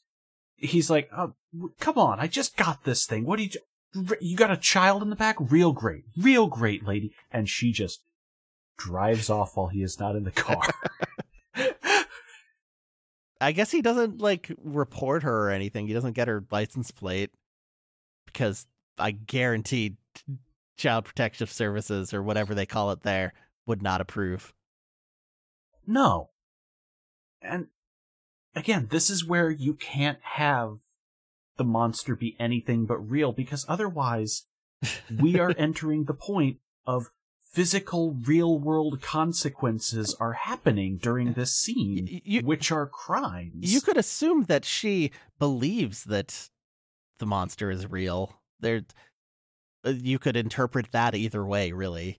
But yes, the things that are happening are quite crimes. Mm-hmm. But I guess it's not a crime to take a bath with all your clothes on, which she does, because she's going crazy now. It's crazy time. And we're in the part of the film where we're watching Hereditary, if nothing happened. Yeah, and so she takes a bath. She plops Sam, also fully clothed, into the same bath. And they just kind of stare at each other for a while. And she goes and gets a violin from the basement, maybe a viola. I couldn't tell. It seemed pretty big, so maybe a viola. I stopped the movie to look this up because I was so tired of it. And I couldn't, like, it was like, violas are X number of inches larger than a violin. I'm like, okay, but how does that help me identify when there's only one there? Anyway. It doesn't matter, but I got obsessed with it for a minute.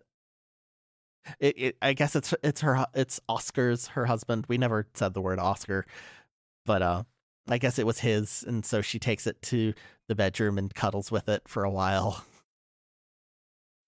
Yeah. Around this point, she wakes up, and she comes downstairs and realizes that Sam has called. Is it Claire or Grace? It's Mrs. Roach. So it is Grace. Okay, yeah. I knew he called a lady. We didn't hear the other end of the line. And she just takes the phone and is like, no, he's just telling stories. He's being disobedient again. We're all right. And so she disassembles it's a cordless phone. She pulls the batteries and slams everything around and pulls out a knife. Walks in, and it's not a small knife. It's not a bread knife or anything. It is a full-on, I'm gonna carve a roast knife, and she just picks the phone up and is waving this thing as she cuts through the cord and goes, there, how's that? And she's pointing at him, and she's advancing with the knife, and this is where this works. This scene is where we start to get back into, okay, you got me. Sure, I thought it was really silly. I kind of, again, the crazy eyes just don't work for me under any circumstances. I didn't notice the eyes. I think the rest of the acting works. Sure. It's fine. It is clearly we are just stepping over a line here. She does have a cell phone though. Like it's not. I can understand like he can't get to it, but like they don't even mention it. I don't even know if he knows she has one. She's like, okay, it's time for the final confrontation, so I'm gonna lock all the doors and windows so that you, a 6-year-old child, cannot get out. Because 6-year-olds don't know how to operate deadbolts, I guess.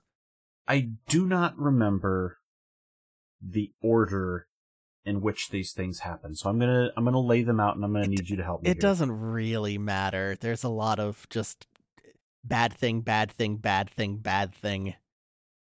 Well, there's one that is the one that completely broke the metaphor for me. So that's why I need to know what order these are. Okay. She is lured downstairs by a sound and sees Oscar. Mm-hmm. And all he says is, we can be together. All you have to do is bring the boy. And so she's like, oh, you got me, Mr. Babadook. You're not my dead husband. Okay. but I think that's one of the later things. okay. I know in here we also have Gracie comes over and knocks at the door to just get it. It's the middle of the night. All of this is taking place completely pitch black in the night over some amount of time. And Gracie says, hey, if you need me for anything, I'm here. I know this time of year is always hard for you, what with Oscar's death and all. Apparently it's really hard. Yeah. So Yeah, this is where there's a lot of action or whatever in this span of time. We can get into it in a minute. But when Gracie is putting this, like, she's locked all the doors and there haven't been lights on in this house for at least a day and you're not seeing them.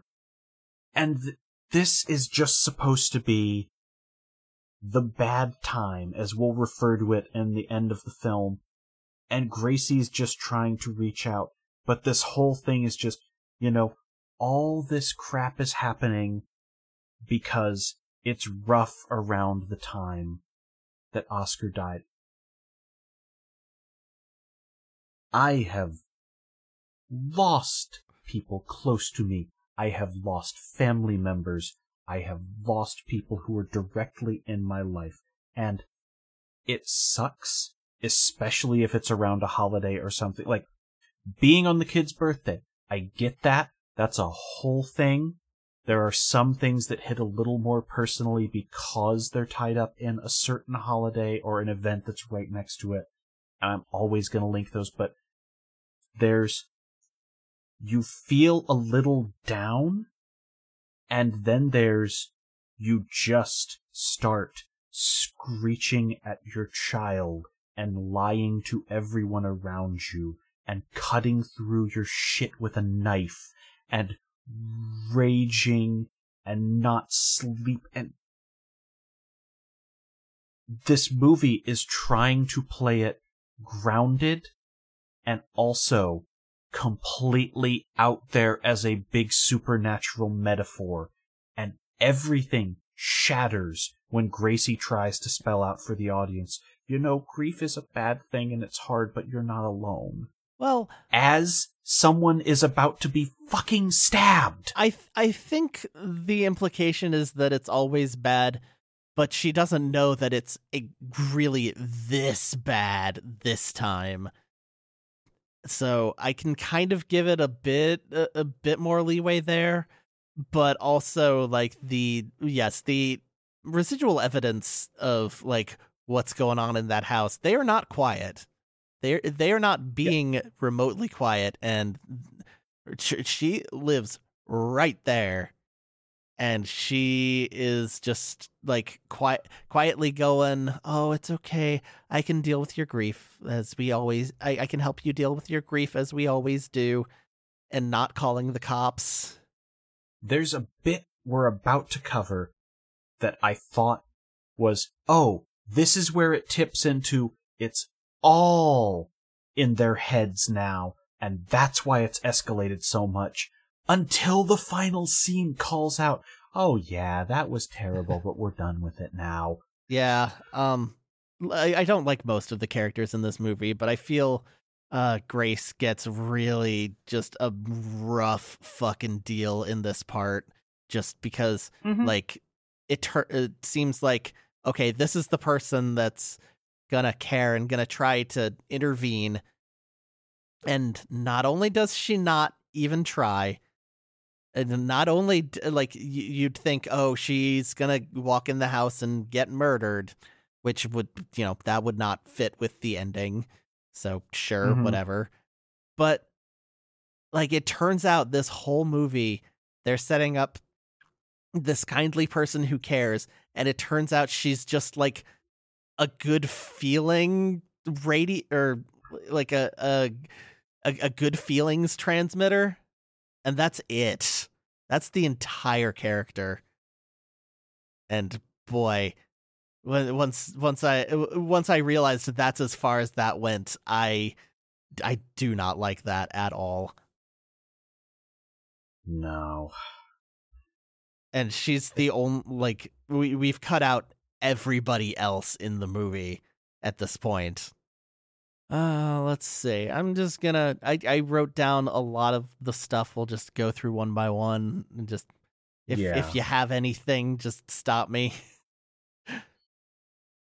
She tries to get Sam to take his pill, and he does a little bit of sleight of hand, which is kind of like a nice callback to the magic stuff that they've been building up. Yeah. She's watching cartoons and like hallucinates that he's dead, but he's fine. But she's holding the knife. Whatever. The dog gets mad at her. She gets some ice cream, and they eat it, and she's making noises because of her tooth. Let's see.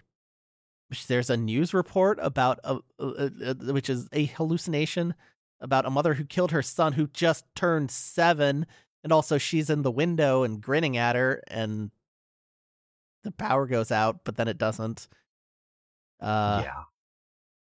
He stands next to her with his eyes closed, saying, "Wake up, mommy," and she's like, "But you're the one who's asleep."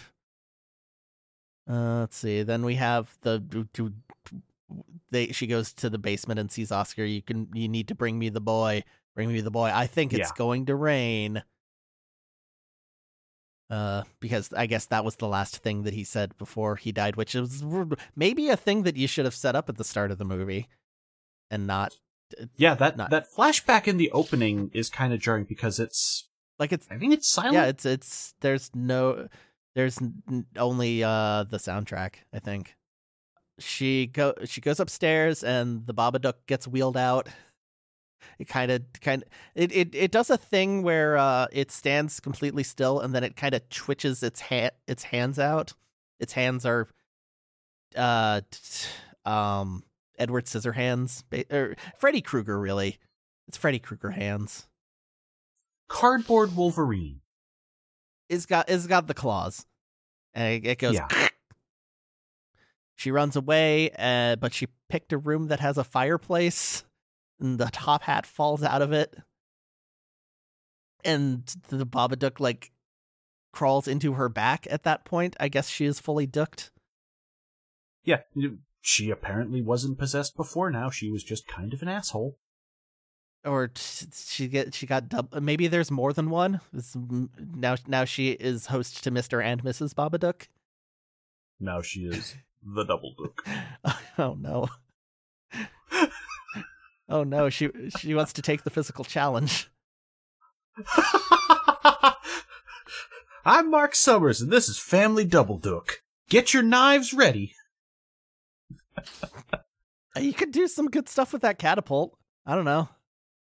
Ooh, yeah. You know what? Actually, I'm kind of thinking we're onto something here. Actually, these two would kill on Family Double Dook. Oh, there's not enough family though. Who are they going to bring? And third chair, Ruby. I'm here for toys. And Uncle Babadook. We're idiots. That's the best part of anything when this goes off the rails. Let's see. After she's been dooked, she watches a horror movie which may or may not be real, and she's twitching. The dog barks at her, so she murders it. Yeah. And as soon as she does that, she just yanks out her loose tooth with her hand. Which is, that's when I realized, oh, she got a loose tooth. And that's why she was making that face with the ice cream. I actually hadn't put the glass being why the tooth happened until then, because to me, at this point, we have to be in metaphor territory, because otherwise, she just murdered a dog and yanked out her tooth. She needs to be on meth, or I assume it's an unspecified mix of real and fake. Like we're kind of Umineko-ing out, but it's unreliable narrator. Let's go with that. But that dog is gone. Oh, that dog's super dead. She snapped the dog's neck. So that. Again, Again, that's not grief. no, that's it's extremely time to go to jail. Yeah. See, she starts chasing her son, and he locks her out. Her voice gets pitched down at this point, and this happens a few times, and she like does a weird action movie thing where the door has like a weird decorative frame over the top of it, and she just hangs off that and kicks it open. Yeah. I'm not gonna lie, her hulking out and busting through the door was that was some straight up Sarah Connor shit. And I was like, what is she do? Yo. She runs to a random corner of the room, screams, then turns around, just sort of does the wheelie, like the thing where it's supposed to look like they're floating, but they're clearly on wheels. And she does that at Sam really fast, and so he pees. And she's like, "Oh, can't believe you're still peeing yourself. Cool." Let's see. She says things like, let's see, "You don't know how many times I wished it was you, not him, that died. Cool. Sometimes I just want to smash your head against a wall until your fucking brains pop out. Cool." Here's the thing. This part, I will actually say works. This is one of the only things that feels like grief and frustration and just the things you would never say to someone in your family after a loss like that. This I will buy. Okay. This one scene. Sure. How about the part where Samuel screams, "You're not my mother," and she goes, "I am your mother!" Oh yeah, this is where we turn into outright farce for a few minutes between. There's so many parts of this movie where like you just tweak a little bit and you make them like a little bit less utterly morose, and you've got a comedy. Yeah. But this kicks off, and she's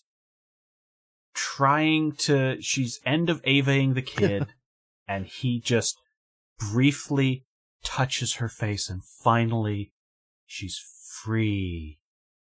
And she spits up this horrible black shit, which again would be a metaphor, except they're both covered in it for a bit. Well, we do need to fire Chekhov's guns, which is he throws firecrackers at her and then also gets her with the dart gun and the catapult and the tripwire into the basement, which we didn't mention. Oh yeah, he home alones her for a bit. Yeah. See, this is where Grace shows up, and she just kind of goes away. And wait, Grace was in the middle of the home aloning? Yes. Oh my god. After Grace goes away, Amelia goes to the room with Sam and his dead dog to apologize. And she says, "I haven't been good since your dad died. I haven't been good at all. I'm sick, Sam. I need help." Great. Good line. And then he stabs her in the leg. Yeah. And tripwire, she smacks her head. He like hog ties her. If you're gonna buy all the DVDs, and I know you're watching the softcore stuff because we saw you earlier in the movie, please don't leave the Shibari kit where he can watch it. I mean, I did watch Tie Me Up, Tie Me Down when I was entirely too young. This kid did... Wait, this is not close-up magic he did here. This is full-on, wow, you made an artistic spread of your mother. By the way, the movie I just described is rated NC-17. It is not a porno, just for the record. I knew that, don't worry. I'm not surprised that you knew that. Somebody may not have known that, but it is a vaguely artistic-ish film. It's kind of not. It's kind of trashy, but whatever. The point is, I was too young, and it's got rope stuff. Look, we'll explore this another week. I was not 6 too young. Yeah. Let's see. Anyway. Yeah, I know you don't love me. The Babadook won't let you, but I love you, Mom, and I always will. That's when she gets her arms loose and she just strangles him, like, really hard. Yeah. And that's when he touches her face and she barfs up some Babadook juice. It's just pitch black puddle on the ground. Okay. And this is where it gets like super. The metaphor just gets real fucking weird.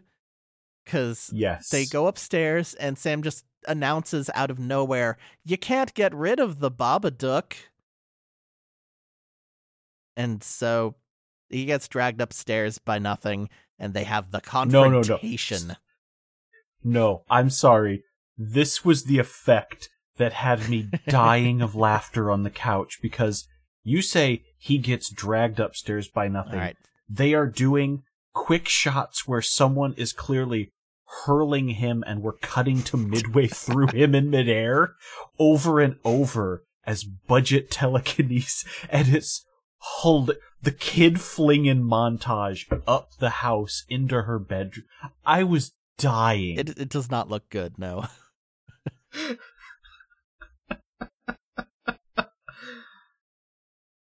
And so, yeah, the metaphor falls apart. We're all in Amelia's bedroom, and they're on one side of the room, the Babadook is on the other, but the Babadook is just darkness, like the darkness in your heart. Mm-hmm. And except for Also, one part where it just grows wings for a second. Also, around here is where I got sick of, but 3 people in the house confirmed it was not just me. At this point, the Babadook starts making Doom monster sounds. Yes, it's just stock sound effects. It's the exact same one, and it happens 3 or 4 times. I was trying to identify it, but you're absolutely right. It was Doom. It's Doom. There are some others that I recognized from Silent Hill. Yeah, you've got that leg up on me. It's bad. It is maybe okay. So I mentioned that they had a Kickstarter for 30,000. I did not mention that the amount that they received was 30,071. Maybe an extra 300 could have gotten them some better sound effects for this part. A second CD, so we don't have to use the same scream over and over. Everything is falling apart in this scene when we're supposed to be having the emotional climax of the movie, and I had tears on my face from laughing between the kid flinging and yeah, that's much better. I know I can hear it in my brain now that you bring it up.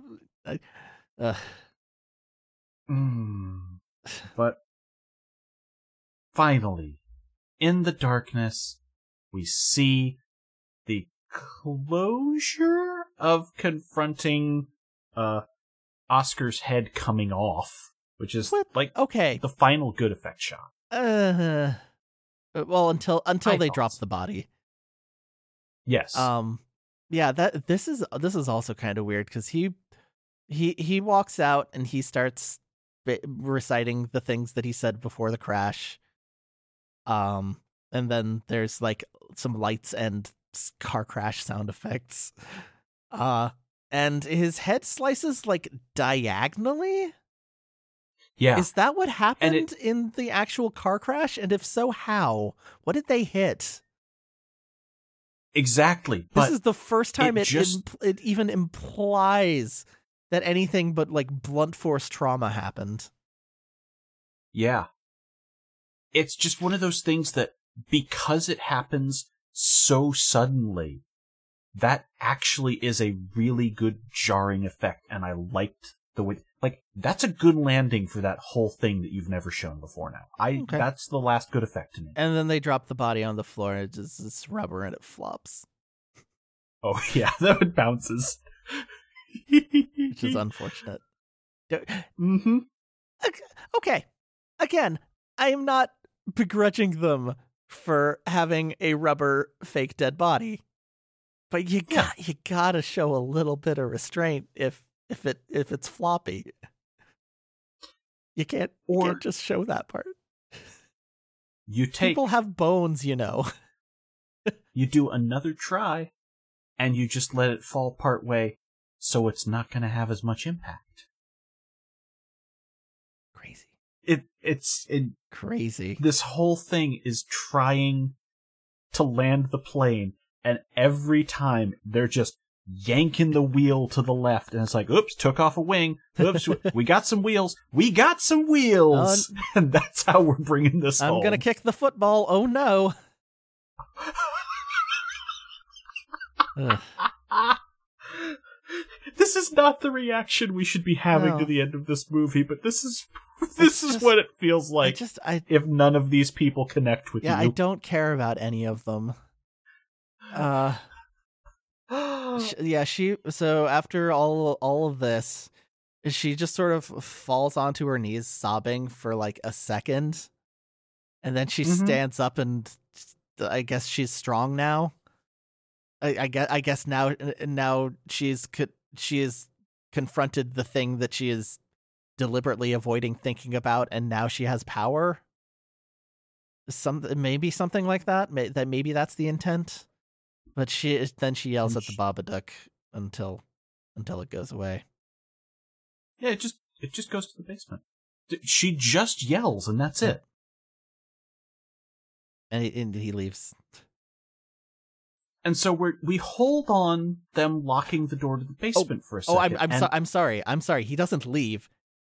He collapses into a pile of clothes, and then she goes over and touches it, and then it leaves. Very important. But at this point, it lingered long enough that I just have notes here. Was she really stabbed? How long was any of this? Did she not go to work for a week? And then the ending is this very upbeat commercial, like everything's filmed in direct sunlight now.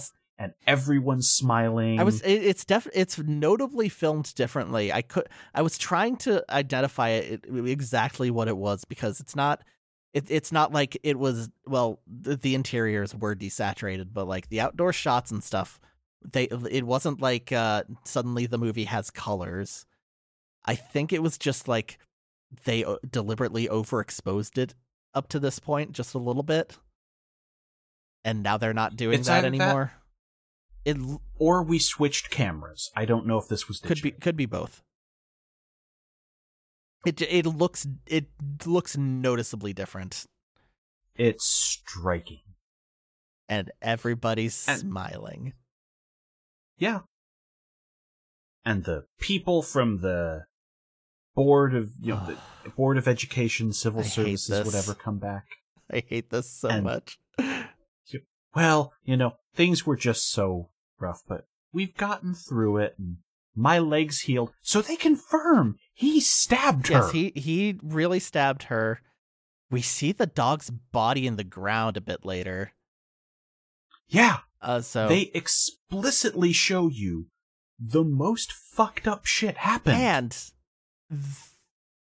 the part that I hate specifically about this bit with the social workers is Sam is wearing like a sweater on top of a button-up shirt, which is buttoned all the way up, and there's just like no acknowledgement of this weird suspicious thing. Like it is later established that they did this because he's still got the bruises from when she tried to choke him to death. But she's better now, so it's okay. And she's like, I could understand. I feel like this is, I'm better now. I'm putting you up for adoption. I'm so sorry. I am clearly incapable. Like, I could maybe get behind that, but that is not what's happening. She's keeping him. He's happy now, I guess. He's going to school again. And the final thing he says in front of these two inspectors is that, oh yeah, we're about to have a party. Oh yeah, birthday's lovely. I never got one before because my dad died on the same day. And my cousin's not coming because I broke her nose in 2 places. Yes, thank you. Yeah. And they both give a look again. It's just the we should do something by look. But there is nothing to... There are so many red flags this woman has shown in front of these two on multiple occasions. And she still just walks away with her kid and they're going to have a party in the yard. Yeah. I hate it. This part in particular, like I'm cooler on the movie now than I was before. Like the first time I watched it, I was just appalled. Like, I'm cooler on most of it, but this in particular, like, what is the message here? What is the goal here? How do we reconcile this with the people who are talking about the movie saying it's a triumph of motherhood? All right, before you go into this, I'm just going to give the people some context. We've known each other for years. Mm-hmm. And when you watched this movie the first time, or very close to it, I had no interest in it, and I let you opine at length about it. And I did not remember why you disliked it, but the instant we got to this scene, I remembered your very specific complaint, and I actually just let out the longest as everything came flooding back, and I realized you cited someone's terrible take on this, as well as how this did not click. Hit the gas. Oh, I was done. Oh, okay. It's the part where they've decided that they're having this nice party in the yard. Oh, right. This other part of the movie. Sorry, I thought you meant this part. Yeah, just go for it. Go see if you can describe it. I can, because Amelia is digging around in the garden, and Sam is doing magic tricks. He's got a whole cape and outfit, and it's like, yeah, that's good. It's good that you do magic. You're totally going to be well-adjusted. Magicians get all the ladies. It's better than anything else he's been doing. Well, he's also got the crossbow again, which, reminder, he shot her in the shoulder with. And she's like, yep, you did it. You're a bright boy. Now you can aim it. Great. Yeah. She pulls out some worms from underneath the earth. And they're like, oh, we should get this in the bowl. And they load a full-ass, we're going out fishing bait bowl full of worms. And she takes it inside and goes down into the basement. And she sets it on the floor. And this fucking thing nearly knocks her over. But she's just like, hey, buddy. Hey, yeah, we're going to get through this. We got this. And it makes the doom noise again, but it takes the worms with it, and they just go back outside, and everything's sunny, and that's it. Everything's fine now. We've got this monster under control. But no, you don't. Yeah. So that sure. I would say that is textual within the movie, but the thing, like, I was watching that, I'm like, the Babadook's not real. That was what I got out of the movie. You could make an argument that it is real, but I was just like, okay, this is just a straight up metaphor. So that doesn't make any sense. And so I'm like, what the fuck? I was looking. I went and looked online. I was like, Babadook worms, and like the first result was, oh, the worms are pills. Yeah. And then it just all came crashing down into my brain, and when I saw it. the worms, I remembered you telling me about this. Yes, I was basically live vlogging the movie. I got so mad because the metaphor already didn't work, but now I'm actually offended as someone who has brain problems and has been dealing with a lot of her own shit. And let me tell you, I can be a bitch. I have had anger issues. I have had anger issues with family.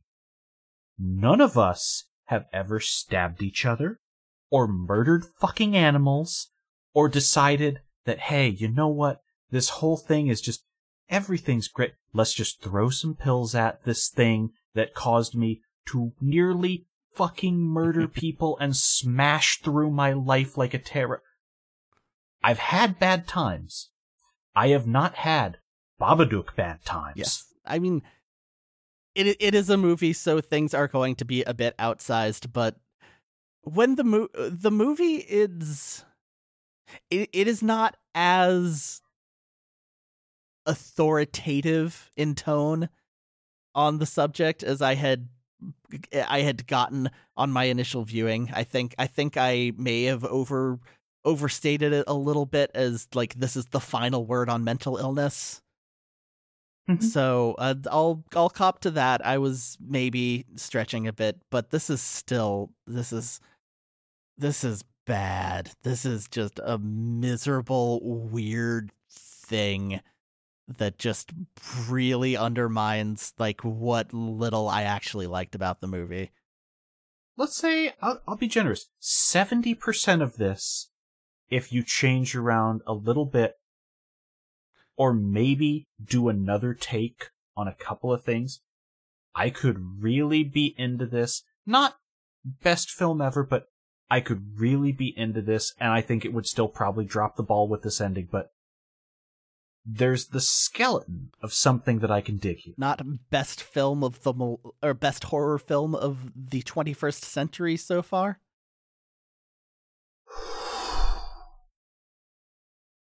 Sorry, I pulled up the article from Parade about the Babadook is the greatest horror film so far this century, by Samuel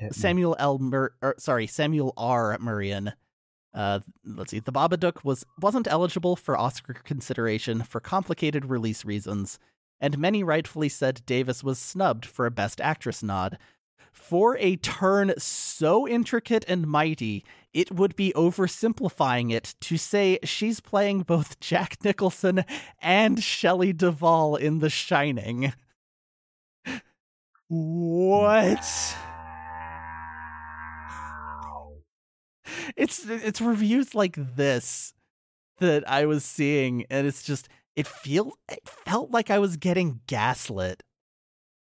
Yeah, I remember a lot of the hype around this, and I didn't have it. It just struck me as something where, until you saw it, I just wrote it off as, someone's finally adapting, the creepypasta style thing. Because the trailer was just like reading the poem off and luring you in with that, but you got so mad at it. And that's all I remembered. I didn't remember the details until that very final scene.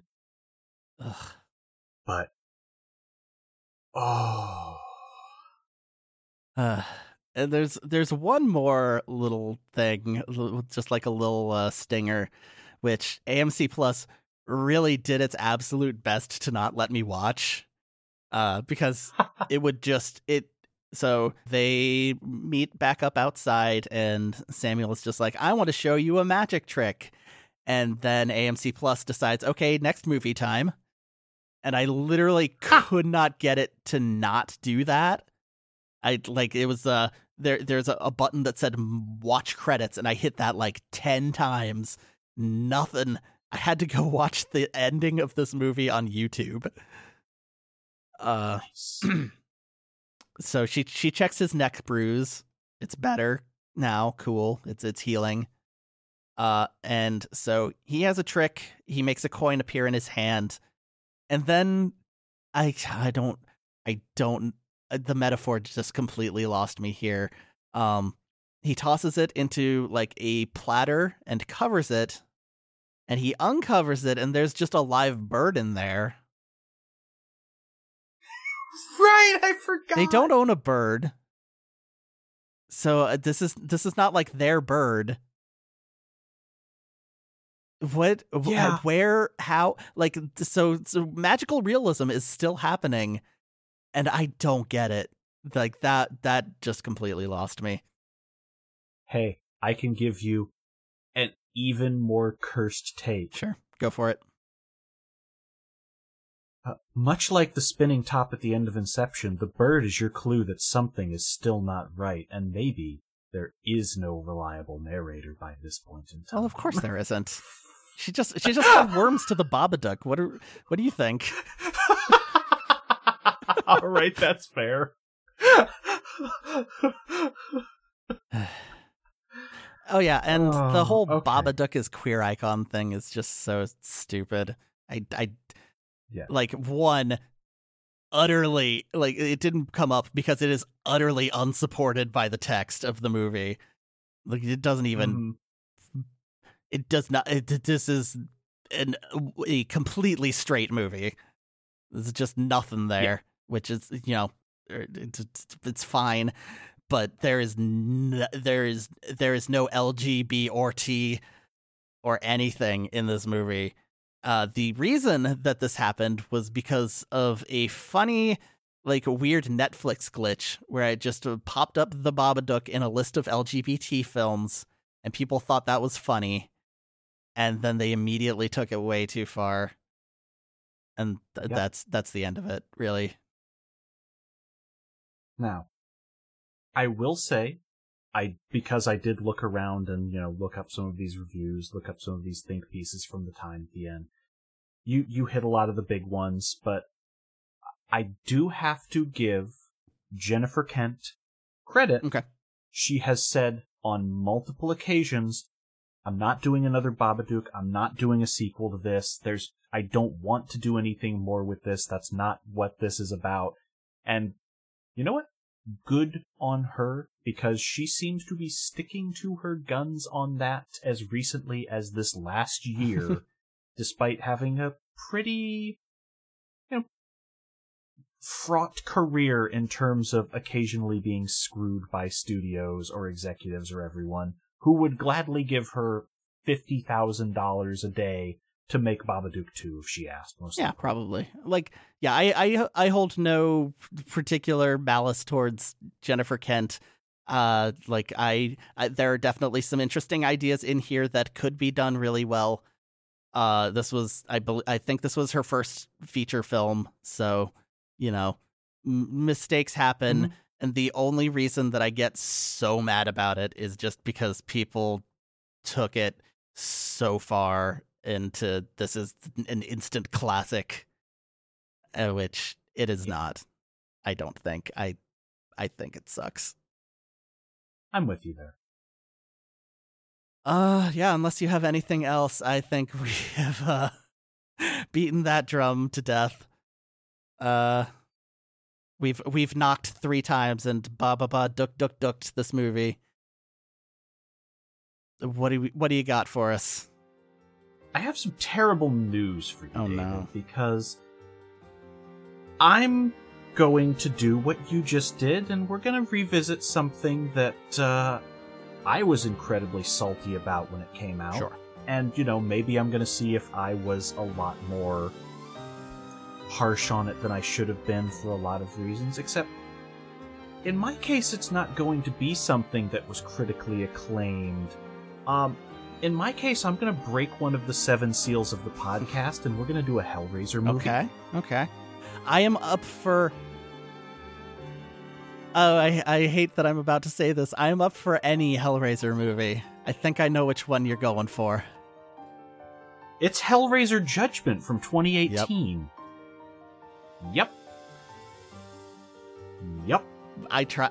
Because I think So I think you knew which one was going to make me angriest and which one I had ranted about. Sure. There are several disasters in the series you could have chosen, but there is only one apocalyptic disaster. There is only one Hellraiser movie that it is very challenging to find an ironic, glib humor in. Okay. And that's Hellraiser Judgment. To my memory. Maybe I'm wrong. I tried to watch it when it came out, and I baited about 1 minute, so cool. Well, that's fine. We can do this. Next time, we're going to watch the Hellraiser movie that is so bad it got them to just straight up salt the earth on the franchise, give the rights back to Clive Barker shortly for a reboot, and yeah, the production company behind this is the one that's currently behind a lot of we're getting our final 5 minutes out of this license no matter what we burn down. This is the Wheel of Time pilot episode of Hellraiser. More than you know. Because I think they filmed in some of that same manner. Yes. If you were not aware of the Wheel of Time pilot episode, it was a 30-minute thing which covers the prologue of the Eye of the World, the book, and it is one guy wandering around an empty castle talking to himself, and then Billy Zane shows up, and they did not say they were making it. They did not announce that they were running it. It just appeared one day at like 3 a.m. on, I think, TNT. No, it's even better because I know this offhand. The production company was going to lose the rights and decided that they were going to make a Hail Mary pass to keep them from Jordan's Widow by putting this in a slot that was bought for infomercials at 3 a.m. on FXX. Ooh, that's even better. Yes. And the next day, we all woke up and were like, hey, you know how Adult Swim will occasionally run some really avant-garde shit in that slot in place of ads? That happened again, but it didn't quite happen how you think. And everyone was just sort of like... What? Wait, what? They did a what You're now? sure? The Wheel of Time, really? Nobody, Yeah. I don't think anybody knew about it until the day, like maybe No. the night of somebody. It got on the internet somehow. It sucked, but It's unwatched. at least the real show seems to be all right. People actually like it. It's sick. I saw the first episode. I don't think it's for me as much as I love the Wheel of Time, but it's a lot better than that pilot was. Anyway, Oh, yeah. I just wanted to get that out of the way so that we can fill our entire episode next time with Hellraiser Judgment. Looks like it's on the free with ads places. So Yep. If you want to rent it, it's on a few things. cool.